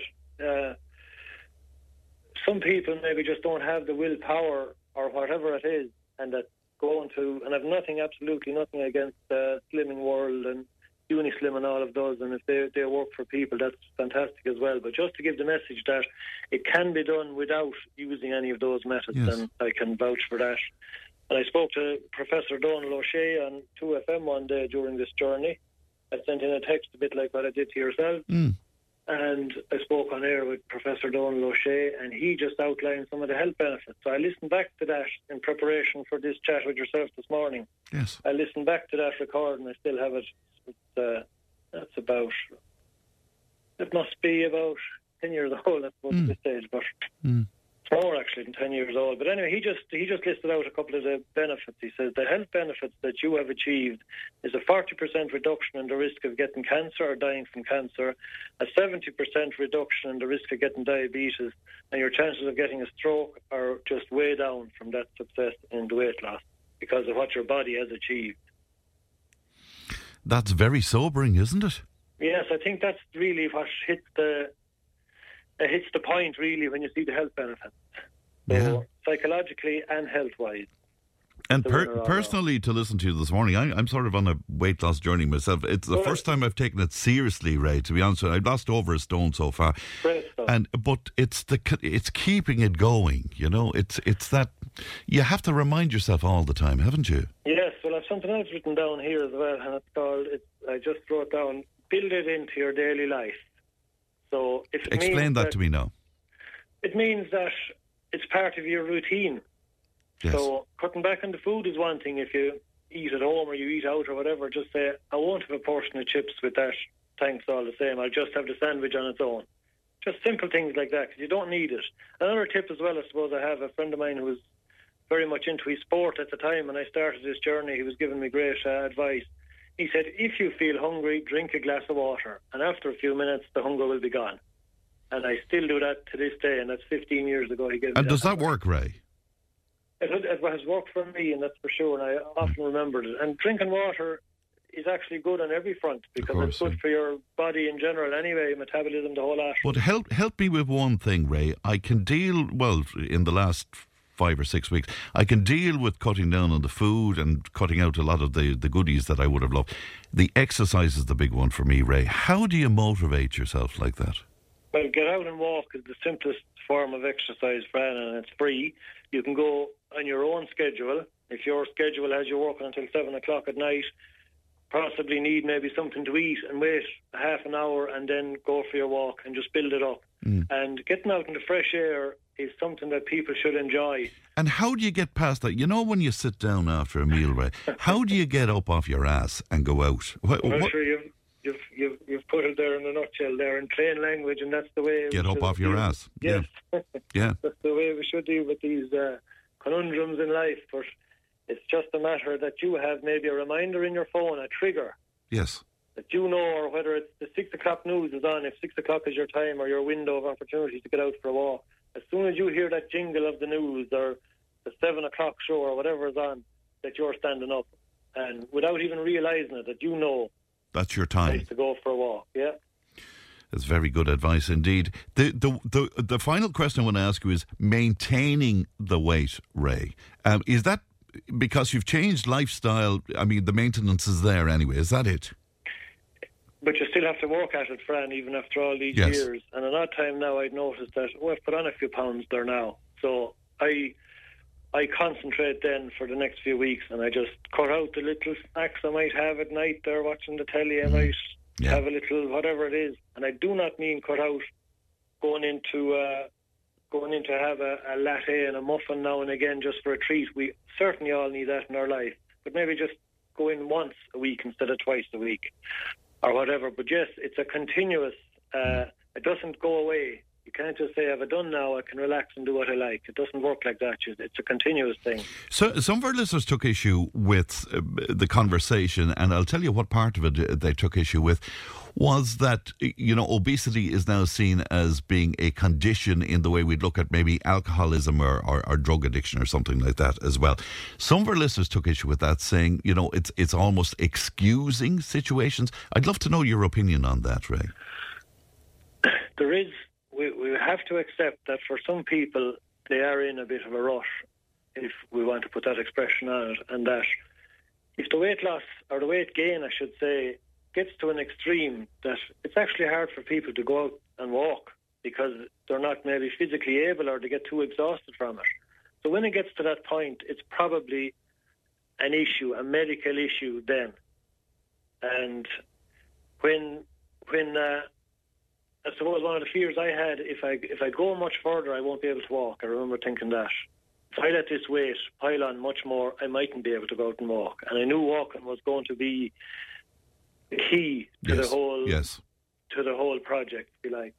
So I'd be slow to I wouldn't condemn anybody. Everybody's situation is different. There are people who need to seek medical advice for sure. Yeah. And I remember from a conversation with Professor Donald O'Shea, he outlined that the body has defence systems built in that if it detects rapid weight loss, it puts up the barriers. Yes. And that the person trying to do it too quick could end up putting on more weight than what they had in the first place. And I did experience that myself. Now, I didn't take any of these pills or whatever it is, or supplements. I never did that. Right. But you went in too hard, yeah. If I give up the will myself, next thing, your comfort eating or whatever it is, and you end up putting on more weight. So it is a continuous thing. But I do absolutely appreciate that people get to a certain point and they don't have the ability or the will maybe to get out and do the exercise, and that they do maybe need a bit of intervention. Right. As well. Many people can if we get off our ass like myself. Ray, you give me lots of inspiration today anyway, and I'm sure to lots of our listeners too. Thanks very much, and continue good health to you, Ray. Thank you. Good to talk, man. Thank you. Thank you. Bye-bye. It's Ray Nesbitt speaking to us there about his 5 stone weight loss. And our good friend Muriel Cuddy was on to say, will you tell Ray? She said, a massive well done. It's not easy, but the celebration is how well he feels now. And that's for sure. If it matters to you, it matters to us. Call Tip today on 1-800-938-007. Tip FM's Tip Today with Fran Curry. In association with Slattery's of Pecan, Tipperary's main Peugeot dealer. Slattery's Garage Pecan, the name you can trust for over 50 years in the Premier County. Slattery'sGarage.ie. Join the conversation in Tipperary. Contact us through Facebook, Twitter, or email tiptoday@tipfm.com. I'm sure you remember Chloe Matthews' story. She suffered a stroke during the 7th week of her pregnancy with her baby boy, and Chloe was on illness benefits until May of this year, but it was cut off without notification. And Chloe had to fight, despite her illness indeed, over recent months for the return of those benefits. And Chloe joins me this morning. Good morning, Chloe. Good morning, Fran. Really good to talk to you. You had some good news over the weekend. We did. Friday morning I received a letter from social welfare saying that they have awarded me my disability allowance. Isn't that fantastic? Oh, it was such a relief. To be honest, it didn't really sink in until last night. It was kind of too good to be true kind of thing. It's very surreal kind of that it was over to a certain extent. And like that, last night was the first night I can say I actually slept. I went to sleep without any kind of worries, without any stresses, or even coming today to the shop, and like I wasn't stressing about like, oh God, I better be careful what I'm buying, gotta watch what I'm buying and what I'm spending. Like it was. So this has meant all the difference to you. 5 long months though, Chloe, of fighting. A long 5 months, really long, but like that, thank God, it's just before Christmas. We can relax a bit and enjoy the Christmas, and yeah. Better late than never. I can hear you have your hands full there, that's for sure. Yeah. And Chloe, just mentally to you, I know that this was really giving you mental health issues as well. You know, the fact that you were still suffering in some way from the stroke. You had the new baby, and you were still fighting with the powers that be. Yeah, no, like that. I'm still in going to therapy. I speak in language therapy every second week, and occupational therapy at the physio as well. And I'm also back in to see my neurologist next week now to go over MRIs and stuff that I had a few weeks ago. So it's constant. Like, you know, this will never properly go away. I'll be in every year to be checked for MRIs and stuff, and like that, it'll be constant. At the moment, I've kind of come to terms that it's a new way of life, that I have to stop saying, get back to where I was, where I just have to embrace the way I am now, and like that, do all my different therapies, do all the different strategies I've been taught to do, and life will just get easier and get better. Absolutely, and that's so important that at least you can concentrate on that, and you know, as you described to me, that you're not forced back into a situation where you'd be working but you would be too unwell to do so.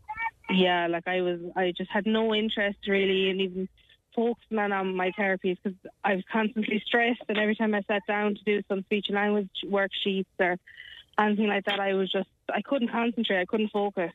And then with my condition, it's cognitive fatigue. So the more my brain has to think and process, the more tired I get then physically. So with that added stress of constantly thinking about it, constantly worrying about it, then as well as trying to do everything else, it would just make me exhausted. I was so tired, which wasn't fair on everybody else around me, as well as the kids, you know. So now I can just focus on my family and getting better and getting stronger again. Well, Chloe, many congratulations to you, and a happy Christmas to you and your family as well. Thank you, and a big thank you to you and your team, and like that everybody who was involved, and the likes of Michael Lowry, Michael Brown, Sean Ryan, everyone that was involved that helped me. And to anyone out there that's going through the same thing, just stay fighting. Even though it's long and it feels like, oh, it's never going to end, or you're just fed up, just stay fighting, stay annoying them. Your news reporter, I think Sheila, she said to me in the beginning when I first emailed, she said that they'll never forget someone that doesn't make any noise. Yeah. So the more noise you make, the more they'll remember you. Yeah, and so that's what you have to do. Just it's so important, but still, when you're unwell, Chloe, you shouldn't. It shouldn't be the case, but you have to do it. Yes, this is our system, so like that, we just have to stay persevering, and like that, you will get what you need in the end. So, all right. Well, happy Christmas to you and the family, Chloe. Thanks for coming on with us again. Thank you very much, and bye-bye, thank you to everyone there as well. Thank you. Bye bye, Janelle. That's Chloe Matthews with a good result finally, and we wish her and her family the very best. News and information is on the way. Tip Today with Fran Curry. With Slattery's Garage, Puckane. You can't beat experience. With over 50 years maintaining Peugeot cars and vans, we like to call ourselves the experts. Call Slattery's Garage for a free vehicle health check today. 067 24111 or slatterysgarage.ie. Tip Today with Fran Curry. With Slattery's Garage, Puckane. Your Peugeot car or van might benefit from a free software upgrade. For more information and to find out if this applies to your vehicle, call the lads in Slattery's Garage, Puckane on 067 24111 or slatterysgarage.ie. And you're welcome back to Tip Today. I was just thinking there with Sheila's bulletin and her story about Fianna Fáil and the Green Party ruling out arming rank and file Gardaí after the Taoiseach Leo Varadkar said he would back an armed force if the Garda Commissioner Drew Harris requested it. Well, we're wondering, what do you think about that? What do you think about the notion of an armed force? And I suppose that in light of the recent attack on the Gardaí in Dublin and the rise in issues around the country, I suppose, where people often feel endangered and armed gangs roaming and all of that kind of thing. I'm just wondering, what do you think about that? Do you think it's time to arm the Gardaí, even though Eamon Ryan making the point, I suppose, that the founding principle of the force was not by force of arms or numbers, but on their moral authority as servants of the people. So is it time to rethink it? We'd love your opinion on that, and it's something we'll get back to tomorrow. So 083 311 3311. Tip FM's Match 3 game. Tip FM's Match 3 game. With Steaklam's Home and Hardware and Expert Electrical at Racecourse Road, Thurles. Steaklams.ie. All right, let's play Match 3. Adrian Purcell is in Monadreen in Thurles. Adrian, good morning to you. Good morning, Fran. How are you? I'm very well indeed, Adrian. Are you feeling like a winner today? Hopefully. Hopefully, indeed. Well, we wish you the very, very best of luck anyway. Have you been following this all along? Yeah, kind of. I have a few match twos. Okay. Well, let's see what happens. You know the story. If you pick a box that is already gone, I'll give you another shot. If you do that twice in a row, I have to say goodbye to you, Adrian. Is that okay? Yeah, that's fine, yeah. All right, so give me a number. 38. 38. Let's have a look in the box. Number 38 is a Whirlpool Max Space Saver microwave, and it is valued just under €200, so it's a nice prize. Give me a second number. 68. Number 68. Let's open up that. Number 68 is a Whirlpool Max Space Saver microwave, so you've matched two so far. Open a third box for me, Adrian. 8080. 8080. Let's have a look inside number 80. We have a winner. Fair play to you, Adrian. That also is a Whirlpool Max Space Saver microwave, just valued under €200, and that's from Steaklam's. Well done to you. Are you delighted? Yeah, Yeah. Nice. No, yeah. Nice prize. Thanks very much. Indeed. And by the way, congratulations to yourself and Muriel. I see posters up 10 years. Oh, 10 years. Entertaining people and keeping them happy. Thank you so much. If I robbed the bank, I'd be out in less time, I think, Adrian. But thank you so much for that. And congratulations to you. Thank you. Bye-bye to you now. That's Adrian Purcell there, Mona Dreen in Thurles, winning the microwave. Well done indeed to him. And we'll play match 3 throughout the day, and if they're not all gone, we'll do it again tomorrow morning. Is that okay? 1800 938 007. Now, earlier on, we spoke to businessman Mark Jennings and to Deputy Gino Kenny, even of People Before Profit, about calls for reform when it comes to prosecuting people for possession of cannabis. Here's a little of what they said to me. When will we see a situation where you can legally buy cannabis here? Are we talking a decade? Are we talking years down the line here? I would hope not, and I would think with Germany's progress at the minute, I would think the next 5 years. And Ireland has moved on, and I think people, when they look at this objectively, and they say, look at criminalising people doesn't work. I think the majority of people actually agree with that, right? And then we have to look at a more harm reduction, holistic way of actually looking at why people take drugs in the first place. This is the most important thing. People take drugs for all sorts of reasons. All sorts of reasons. They take them to enjoy them. Some people then will abuse them. It's like people having a drink. The vast majority of people now have a problem with alcohol dependency. We do have a huge issue in this country around alcohol, which kills like 1,700 and 1,800 people a year. That's a huge issue. But we need to have a more grown-up conversation there, where people are stigmatised, marginalised. Once you do that, you're losing. So in order to gain control back, we need to take control back from, the quite unscrupulous people in our society. Deputy Gino Kenny speaking to me earlier on, and businessman Mark Jennings there as well. 1800 938 007. We're posing the question to you on our social media, and indeed where text and WhatsApp is concerned. Should we arm the Gardaí at this point? And one of our listeners on say it's becoming necessary to arm the Gardaí right now, Fran. They should be getting danger money for what they're doing. Also, we were talking about weight loss to Ray, and I was saying I was trying my best at the moment. Breda was on from Rossgrange. She says, Fran, on the exercise thing, always remember you will never come back from a walk and say to yourself, God, I wish I hadn't done that.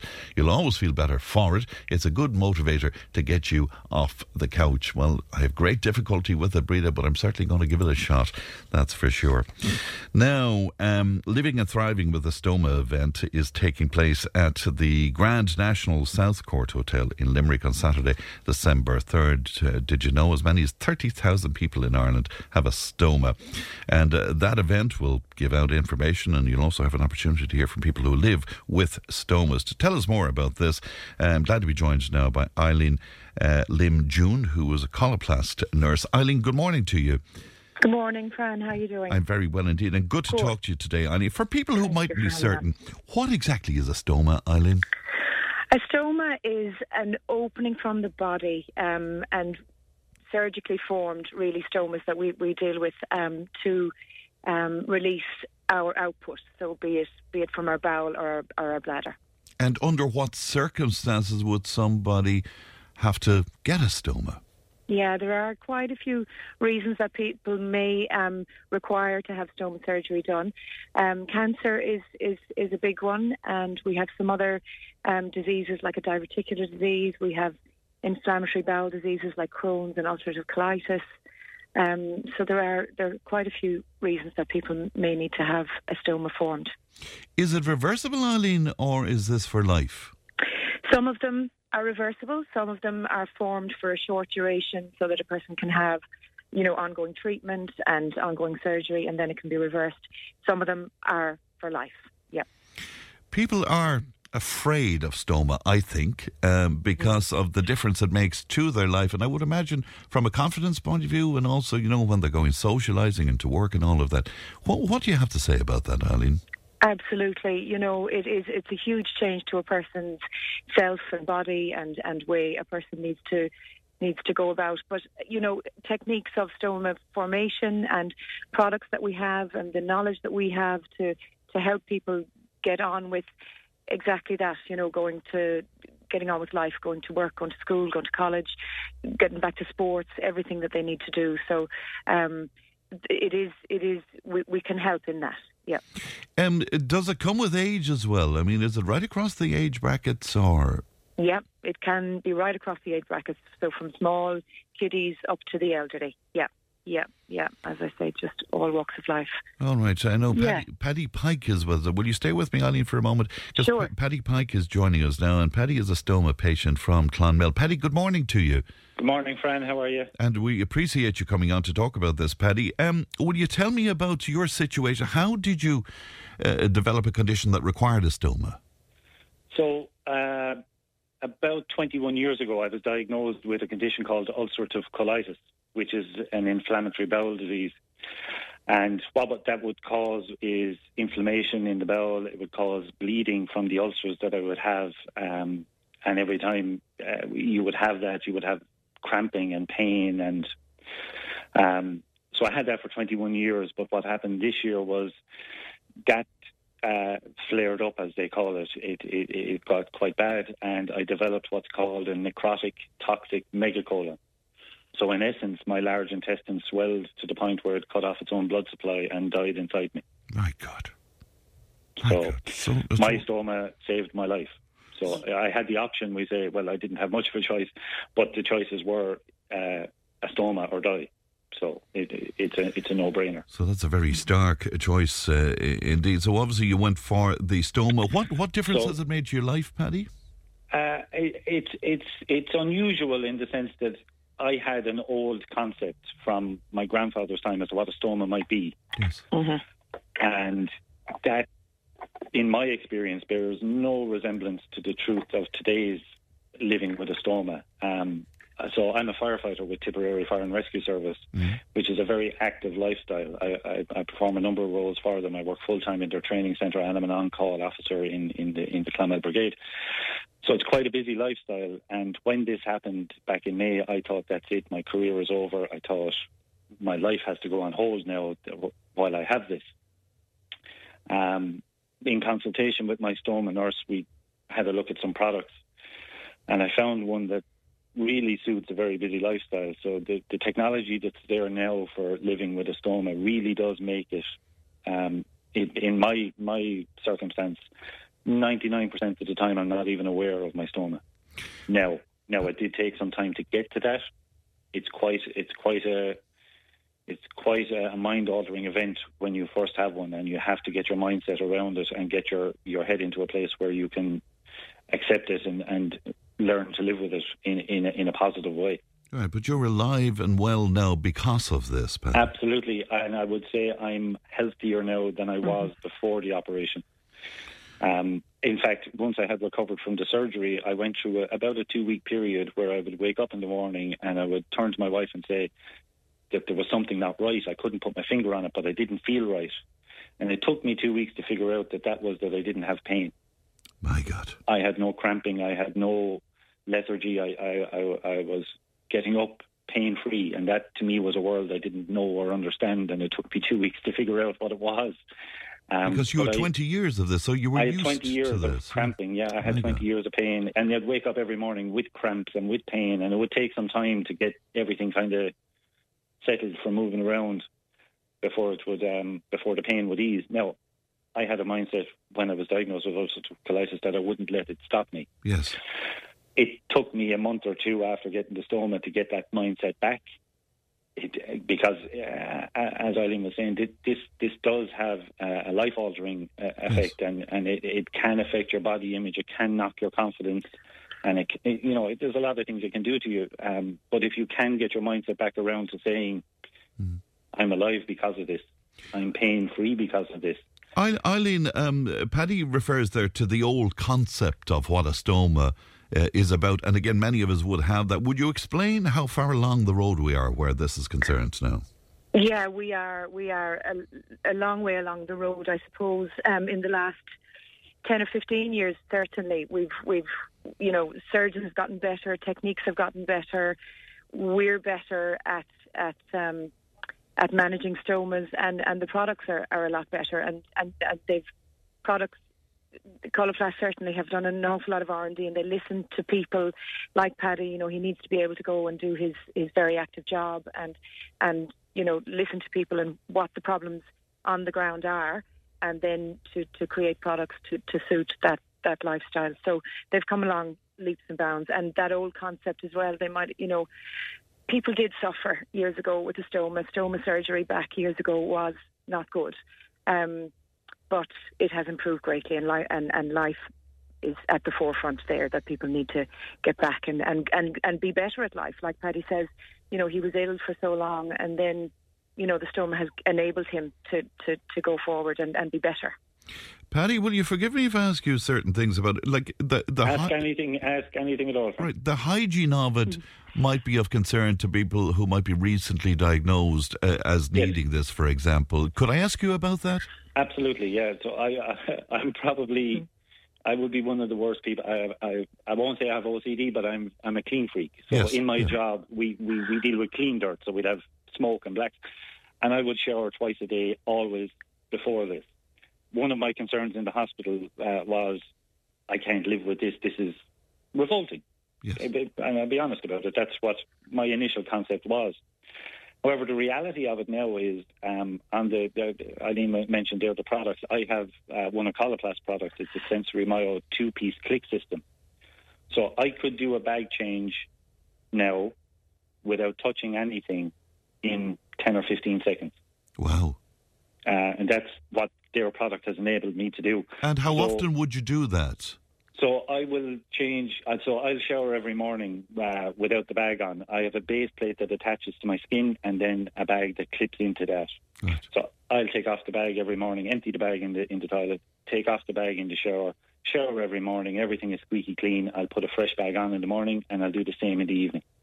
But during the day, if I want to empty the bag, even emptying the bag, you still don't need to touch anything. It's a very hygienic system. There's no fabrics anywhere where there could be output coming out of. It's all very good. And again, forgive me, Paddy, but leakage would it be of concern to people as well? Is that? Yeah, and it can be. And for me, in my experience, so I had my stoma sighted on the 5th of May. I have never had a leak. I have never had any incident as such to speak of. And I know there are people out there that have, and body size, body shape, certain, we say, undulations in the skin around the stoma can create difficulties. However, there are products there, so there are rings, there are pastes that you can use to fill those in to prevent leaks. And it's all about open communication. Talk to your stoma nurse. Wherever you are in the country, you have a stoma nurse available. Talk to your stoma nurse. Explain exactly what's going on. Don't be one bit embarrassed about it. Anyone that's living with a stoma, we've all experienced similar kinds of things. Eileen, to hear Paddy speak there is so important, and that's very much part of your day in Limerick, isn't it? That you will hear from people like Paddy. Yeah, absolutely, and it's that connection with people, and to know that they have someone to reach out to talk to figure out those small things. They might be small things, but they might be big things that are stopping them doing something in their day. Yes. And we need to be able to help people to do that. Is the concern about hygiene, is that the big thing for a lot of people? It is, yeah, hygiene and leakage. Paddy said it there. I mean, just if you can imagine, this is our excretory systems, and we don't want to be leaking that stuff out. We need it to go straight into the product and to fit our bodies really, really well. So leakage is a big thing that people worry about. Yeah. If people want to go along to the day in Limerick at the South Court there, how can they do that? What do they need to do, Eileen? If you could either ring our Dublin number at 019 190 190, or you can email dublinoffice@coloplast.ie. All right, so we'll have all of those. Just to register, that would be great. We'll have those contacts here with Emma as well. Eileen, thank you so much. And Paddy, lovely to talk. Thank you for being so open with me, Paddy. Thank you. Not at all, friend. Really appreciate it. Thank you both, and good morning to you. That's Eileen Lim-June, who is a Coloplast nurse, and Paddy Pike there from Clonmel, living very well indeed with a stoma. Listen, says, so great to hear the talk on stoma, Fran. I have one for the last 7 years. I found it terribly invasive. on my persona, and sometimes still do. Having had cancer twice, though, my stoma keeps me alive. Another listener says, well, Fran, I have a stoma. It can't be reversed. Sometimes it can be hard to deal with, especially when you have to go out. Reminds you of a baby stage. I'm very aware of it now. Emptying the bag can be degrading, says one of our listeners. 083 311 3311. We'll take a break. Back with Tommy Fleming. Tip FM's Tip Today with Fran Curry. In association with Slattery's of Puckane, Tipperary's main Peugeot dealer. Slattery's Garage Puckane, the name you can trust for over 50 years in the Premier County. Slattery'sGarage.ie. Tip FM's Tip Today with Fran Curry. In association with Slattery's of Puckane, Tipperary's main Peugeot dealer. Slattery's Garage Puckane, the name you can trust for over 50 years in the Premier County. Slattery'sGarage.ie. Saw a great idea on one of the newspapers today. I think it was the Examiner, that a NAP is to be launched by Muintir na Tíre next month, which will alert emergency services and family or friends if the user is attacked or suddenly falls ill, as well as their exact location. Now, the app, which is downloaded onto a person's phone, has an emergency button. And when pressed, it provides the user's location and immediately alerts friends or relatives that they're in difficulty. Now, it's the Corja app, and it was created for Muintir na Tíre, the National Association for Community Development, by Declan Collins, who works in software, and he's been working with the Central Bank, in fact, for 30 years, but he created it after a break-in to his brother's house. But it sounds to me like a fantastic idea, and we will find out more about that during the week and maybe talk about it as well, because I think it's very important to have it as well. Also reading on one of the papers today that home sizes need to be cut by 28% and the construction of detached houses discouraged if the state is to have a chance of meeting its climate goals, the chief executive of the Irish Green Building Council has said. So if you're about to embark on building your mansion, according to the Irish Green Building Council, you might need to rethink that. One of our finest singers, Tommy Fleming, has a brand new album collection out, and he's performing in concert around the country over the next few months. He dropped into studio last week to say hello. Tommy, you're very welcome. It's great to see you again in Tipperary. Thank you very much. Thanks for having me. It's I'm on the PR lash, or the PR tour as I call it. Yeah, it's great to be back. It's great to be able to be in a studio. Yeah. For what, so many years we couldn't come in to do interviews. It was all Zoom calls and Skype, and it sounded like you're on the moon. And you know, by your own admission, you weren't the most technical of people, but you had to embrace all of that over COVID, didn't you? I had to, which is really funny, because I'm looking at you doing stuff there now, and bear in mind, before COVID, I could barely work the Sky remote. Honestly. And then I because I'd nothing else to do, I started I learned, Connell, my MD, showed me how to use iMovie on the laptop. Yes. I only ever used to use the laptop for Netflix. And so I started doing GarageBand, and however, listeners I know won't have a clue what I'm talking about. Yeah, software. Software. For audio and so I started doing videos in the garage. This is after I was doing stuff in the Jeep and all of that. Yeah. And I started doing videos where I was able to, sync the audio with the visual, and so I learned how to. I basically went into editing in a big way, and then I got all the TV specials that I did over the years, and I separated them individually, all the songs individually, and posted all them up on YouTube and put them up on socials. I was months putting all this together. Wow. And it was one of the best educations I've ever had. Was it? Yeah. It really was, because I know anyone that sees our ads going out, we say social media ads for different areas. So say we're in Racket Hall in March, and now we'll be specifically targeting that area with social media ads, and they're all video ads. And I've edited all those. I do all of them. So we're not bringing anybody in and paying somebody to do it. I'm sitting there at the laptop in the office putting all that together. But you're enjoying it. I love it.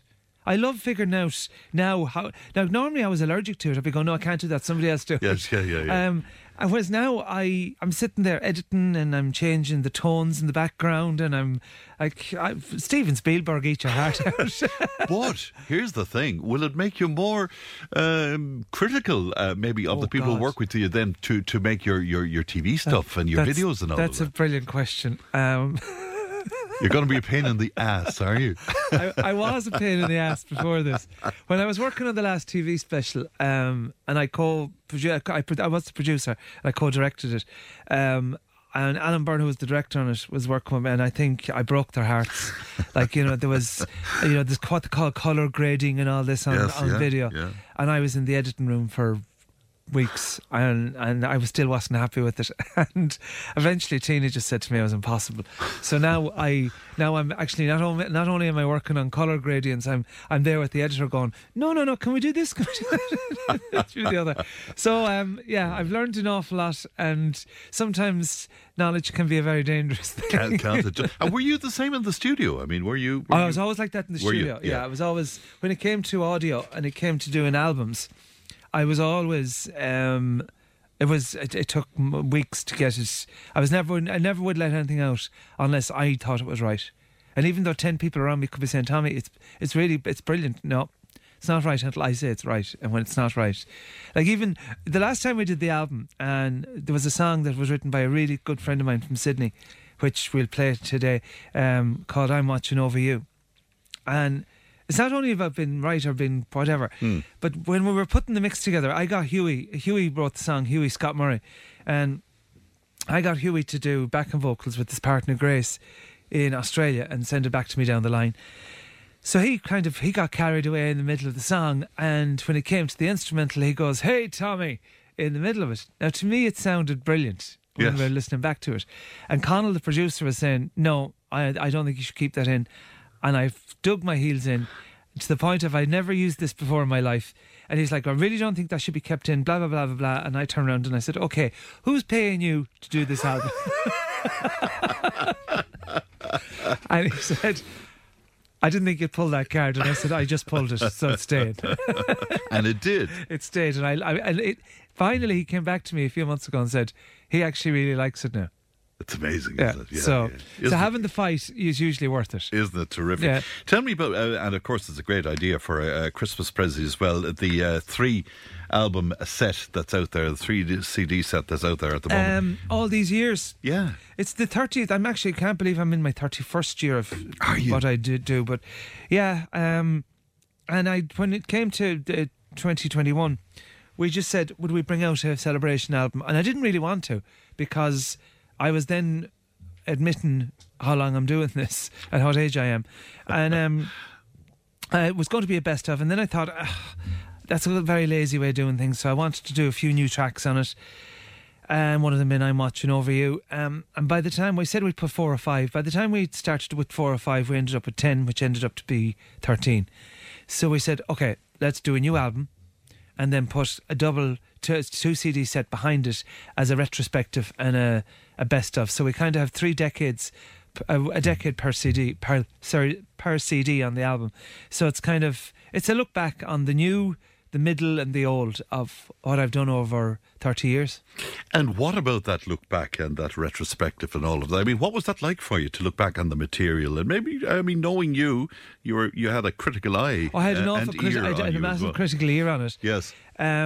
And to the point of some of the studio versions we had of the songs I didn't like, and I dug out I moved back to the laptop again. I dug out the live versions, which I had been singing them for years by the time I did them live. When I was in the studio, I'd only sang them once or twice. Yes. So by the time that settled in with me, it was a few years later. So eventually I went back on all the TV specials and started taking files out of those and saying I prefer the live version to the studio version. And again, Conal was sitting down with me going, "I'm so sorry I taught you how to do this." It's the bane of my life. It's the bane of my life. So it took a bit of putting together, but even there was a version of a song that I did on the album called Garden Valley, which I did with Dedonan back in the early 90s. And my voice in the early 90s was completely different to what it is today. And I can honestly say it's much better today than it was in 1992. Probably has a deeper quality to it. It has it actually the key has gone up. Is it? Yeah, Oh. but I suppose it's more controlled. Yes. I suppose I went to a voice coach many years after that, so I learned an awful lot of different tricks. Right. And it was when I heard that song that they wanted to put the original on with Dedan, and I said no, I can't stand my voice in it. There's a quiver in it. I'm breathless. I'm not breathing right in it. And so I went back and found a live version that I did on my own and dug that out and said, no, this is the version that's going on. And you prefer that, yeah. I'm just thinking of the big ones. I remember particularly, I mean, okay, loads of people have done it, but your version of Danny Boy, I remember how that grabbed me because there was a whole other take on the song. And I often wonder where that came from. You know? I have a great story about that. Have you? I have.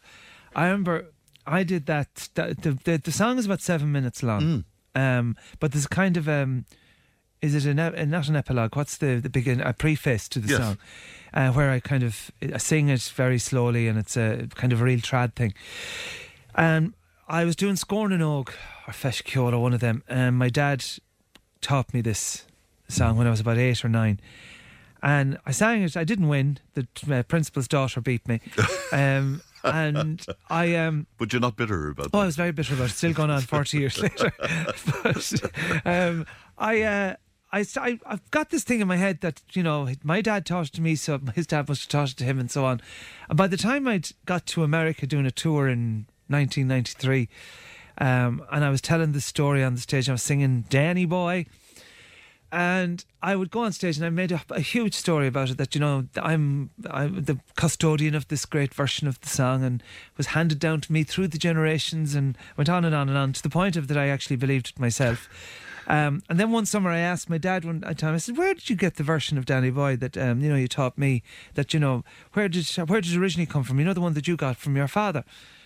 And he's looking at me and he says, what are you talking about, Tommy? And I said, you know, the version that was handed down, you gave it to me, and, you know, one day I'll give it to my kids. And he said, I've no clue what you're talking about. He said, what, Danny Boy? And I said, you know the bit with the beginning of it? He said, oh, that. He said, I got that. I have a Roy Orbison record. Are you serious? Yeah. Oh, my God. So that was my whole story in America destroyed.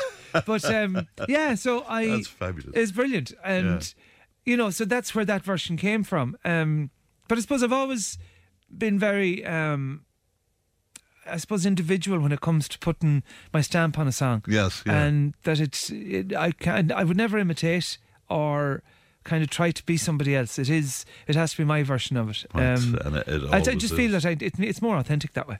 Introduce the first piece of music we're going to have a listen to, because you alluded to this just earlier on, Tommy. This is written by Huey. Hugh Scott Murray. He was a great friend of mine from Sydney, and we work together every time I work in Australia. And he's he comes from Western New South Wales, sorry. And he lives what he calls a small holding of 3,500 acres.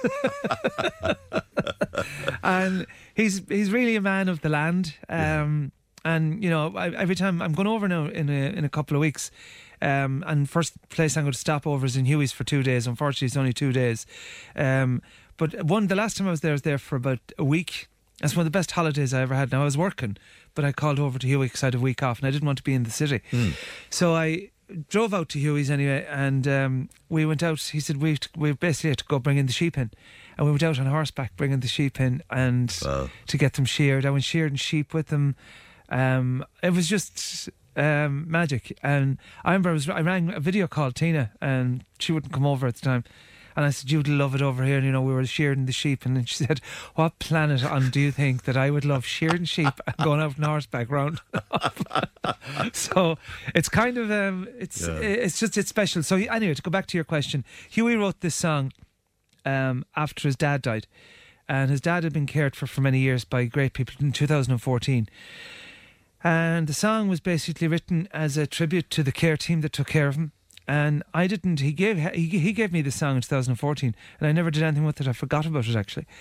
And then when I was doing the new album, I just thought how fitting this song would be after everything that's gone on in the last 3 years, and not just the caretakers or people like that, but there was an awful lot of people on front line, you know, supermarket workers, all of those. And it's been many years of loss of mainly loss of life, which is the tragic part of it all. Loss of health, loss of work, but loss of freedom was the big thing in my head. And that's what this song represents to me, that all of these things over the 2 years of COVID. And I just hope I hope we've seen the back of it. Under a sky of grey, and you're waiting to see a shade of blue. Take my hand, now don't you be scared, 'cause the road is long, and I'm gonna walk beside you.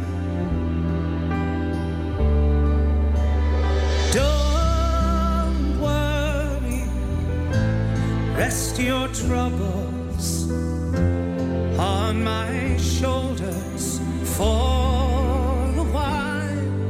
You can take your next step, take them from my back steps, 'cause I'm watching over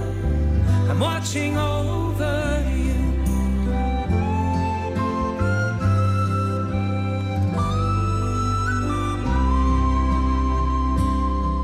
And I heard you crying today, and it was the saddest sound. So take my hand, now don't you be scared. The road's bound to be long, and I'm gonna walk beside you. Don't worry, rest all those troubles on my shoulders for a while. You can take your next steps, take them from my back steps, 'cause I'm watching over you. I'm watching over you.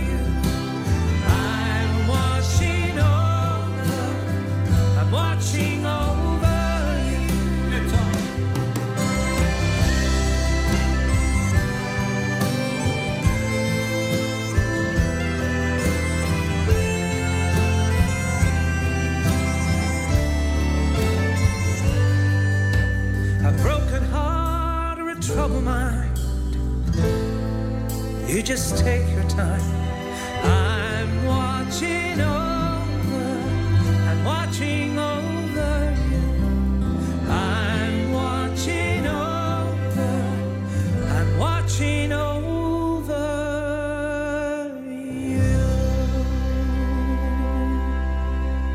That's the great voice of Tommy Fleming. I'm watching over you. We have more from Tommy after these.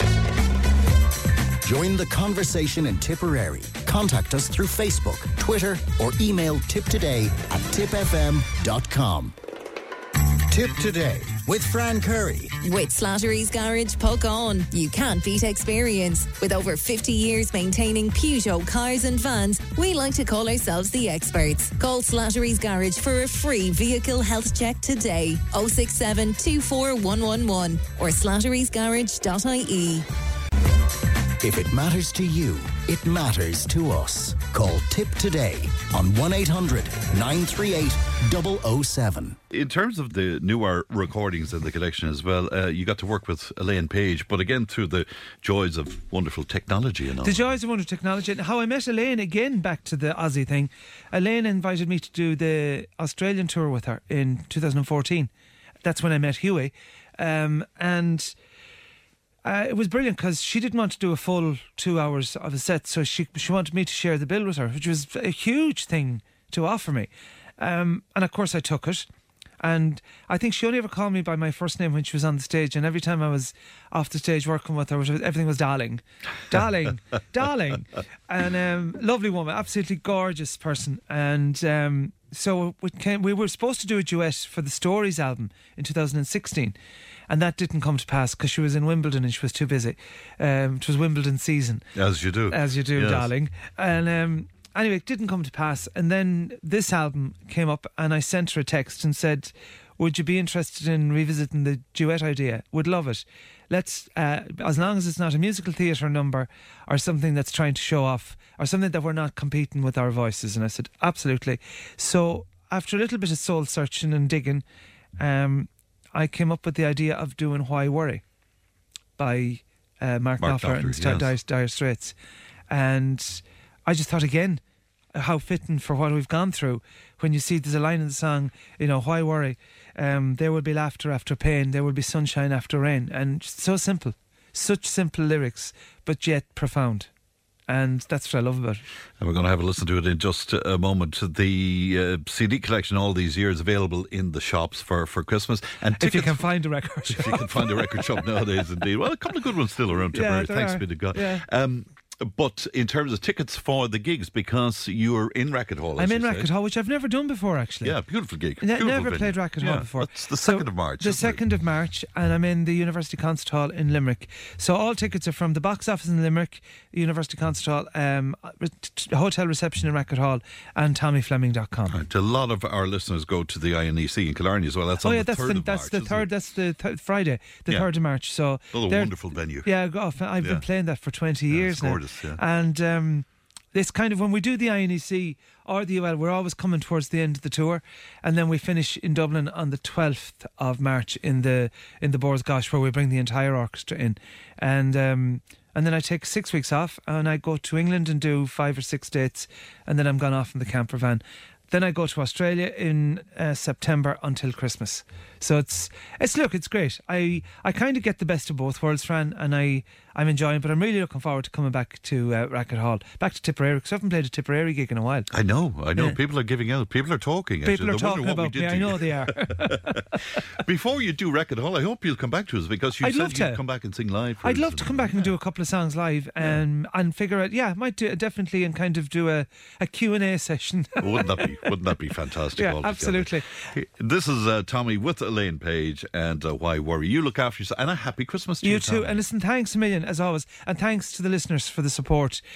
Without stations like Tip FM, all the local radio stations, and without listeners and without the listeners that listen to it and listen to the music, I wouldn't be where I am. And I can only always say thanks. That's all I can say. Baby, I see this world has made you sad. Some people can be bad. The things they do, the things they say. But baby, I'll wipe away those bitter tears. I'll chase away those restless fears that turn your blue skies into grey. Why worry? There should be laughter after pain. There should be sunshine after rain. These things have always been the same. So why worry now? Why worry now? Why worry now? Why worry now?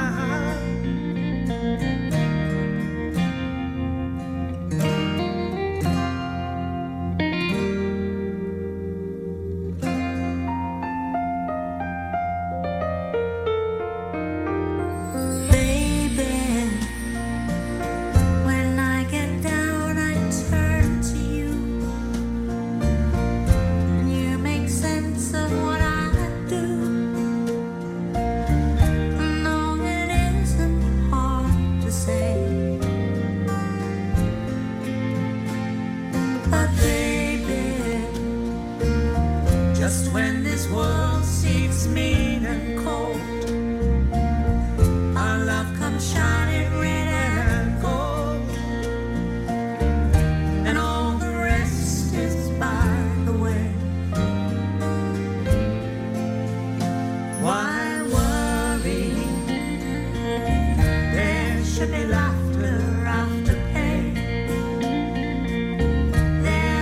is sunshine after rain. These things have always been the same. So why worry now? Why worry now? Why worry now? Why worry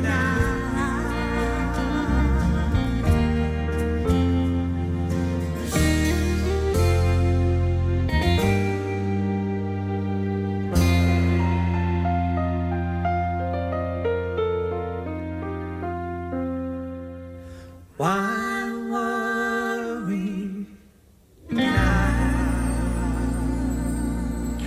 Two great voices, one great song. Tommy Fleming and Elaine Page there, and Why Worry. I love the little piano motif and that, it's gorgeous. Fran, I love to sing when I'm working. Unlike Tommy, though, I wouldn't attempt to put my own stamp on any song. I always like to get what's coming out as close as I feel the original would be, and I actually don't like listening to a singer putting their own stamp on a song. Having said that, there are exceptions, and I think Elvis did just that to perfection on numerous occasions. Yeah, it's an interesting take on things, I suppose. I think if you're doing a cover, you have to put your own stamp on it. But I suppose the big example of that going wrong in recent years would be Ronan Keating's take on the Fairy Tale of New York, which was, to be kind to it, unfortunate, I think is the word that springs to mind. Paul Lafford was on to say, Fran, what a singer Tommy is, and a gentleman as well. A really enjoyable interview, and well done. And congrats to Muriel and yourself on 10 years on the road. Isn't she a saint, says Paul. The cheek of it, Paul. One of us will be canonised anyway, that's for sure. Mary was on to say, so lovely to hear Tommy. I always enjoy his shows. That's it from me. Thanks to Emma, who produced. Ali looks after our content. Stephen's on the way with the Time Tunnel, and I'll talk to you tomorrow. Look after yourselves, won't you? Bye-bye. Tip Today with Fran Curry. With Slattery's Garage, Puckane. You can't beat experience. With over 50 years maintaining Peugeot cars and vans, we like to call ourselves the experts. Call Slattery's Garage for a free vehicle health check today. 067 24111 or slatterysgarage.ie.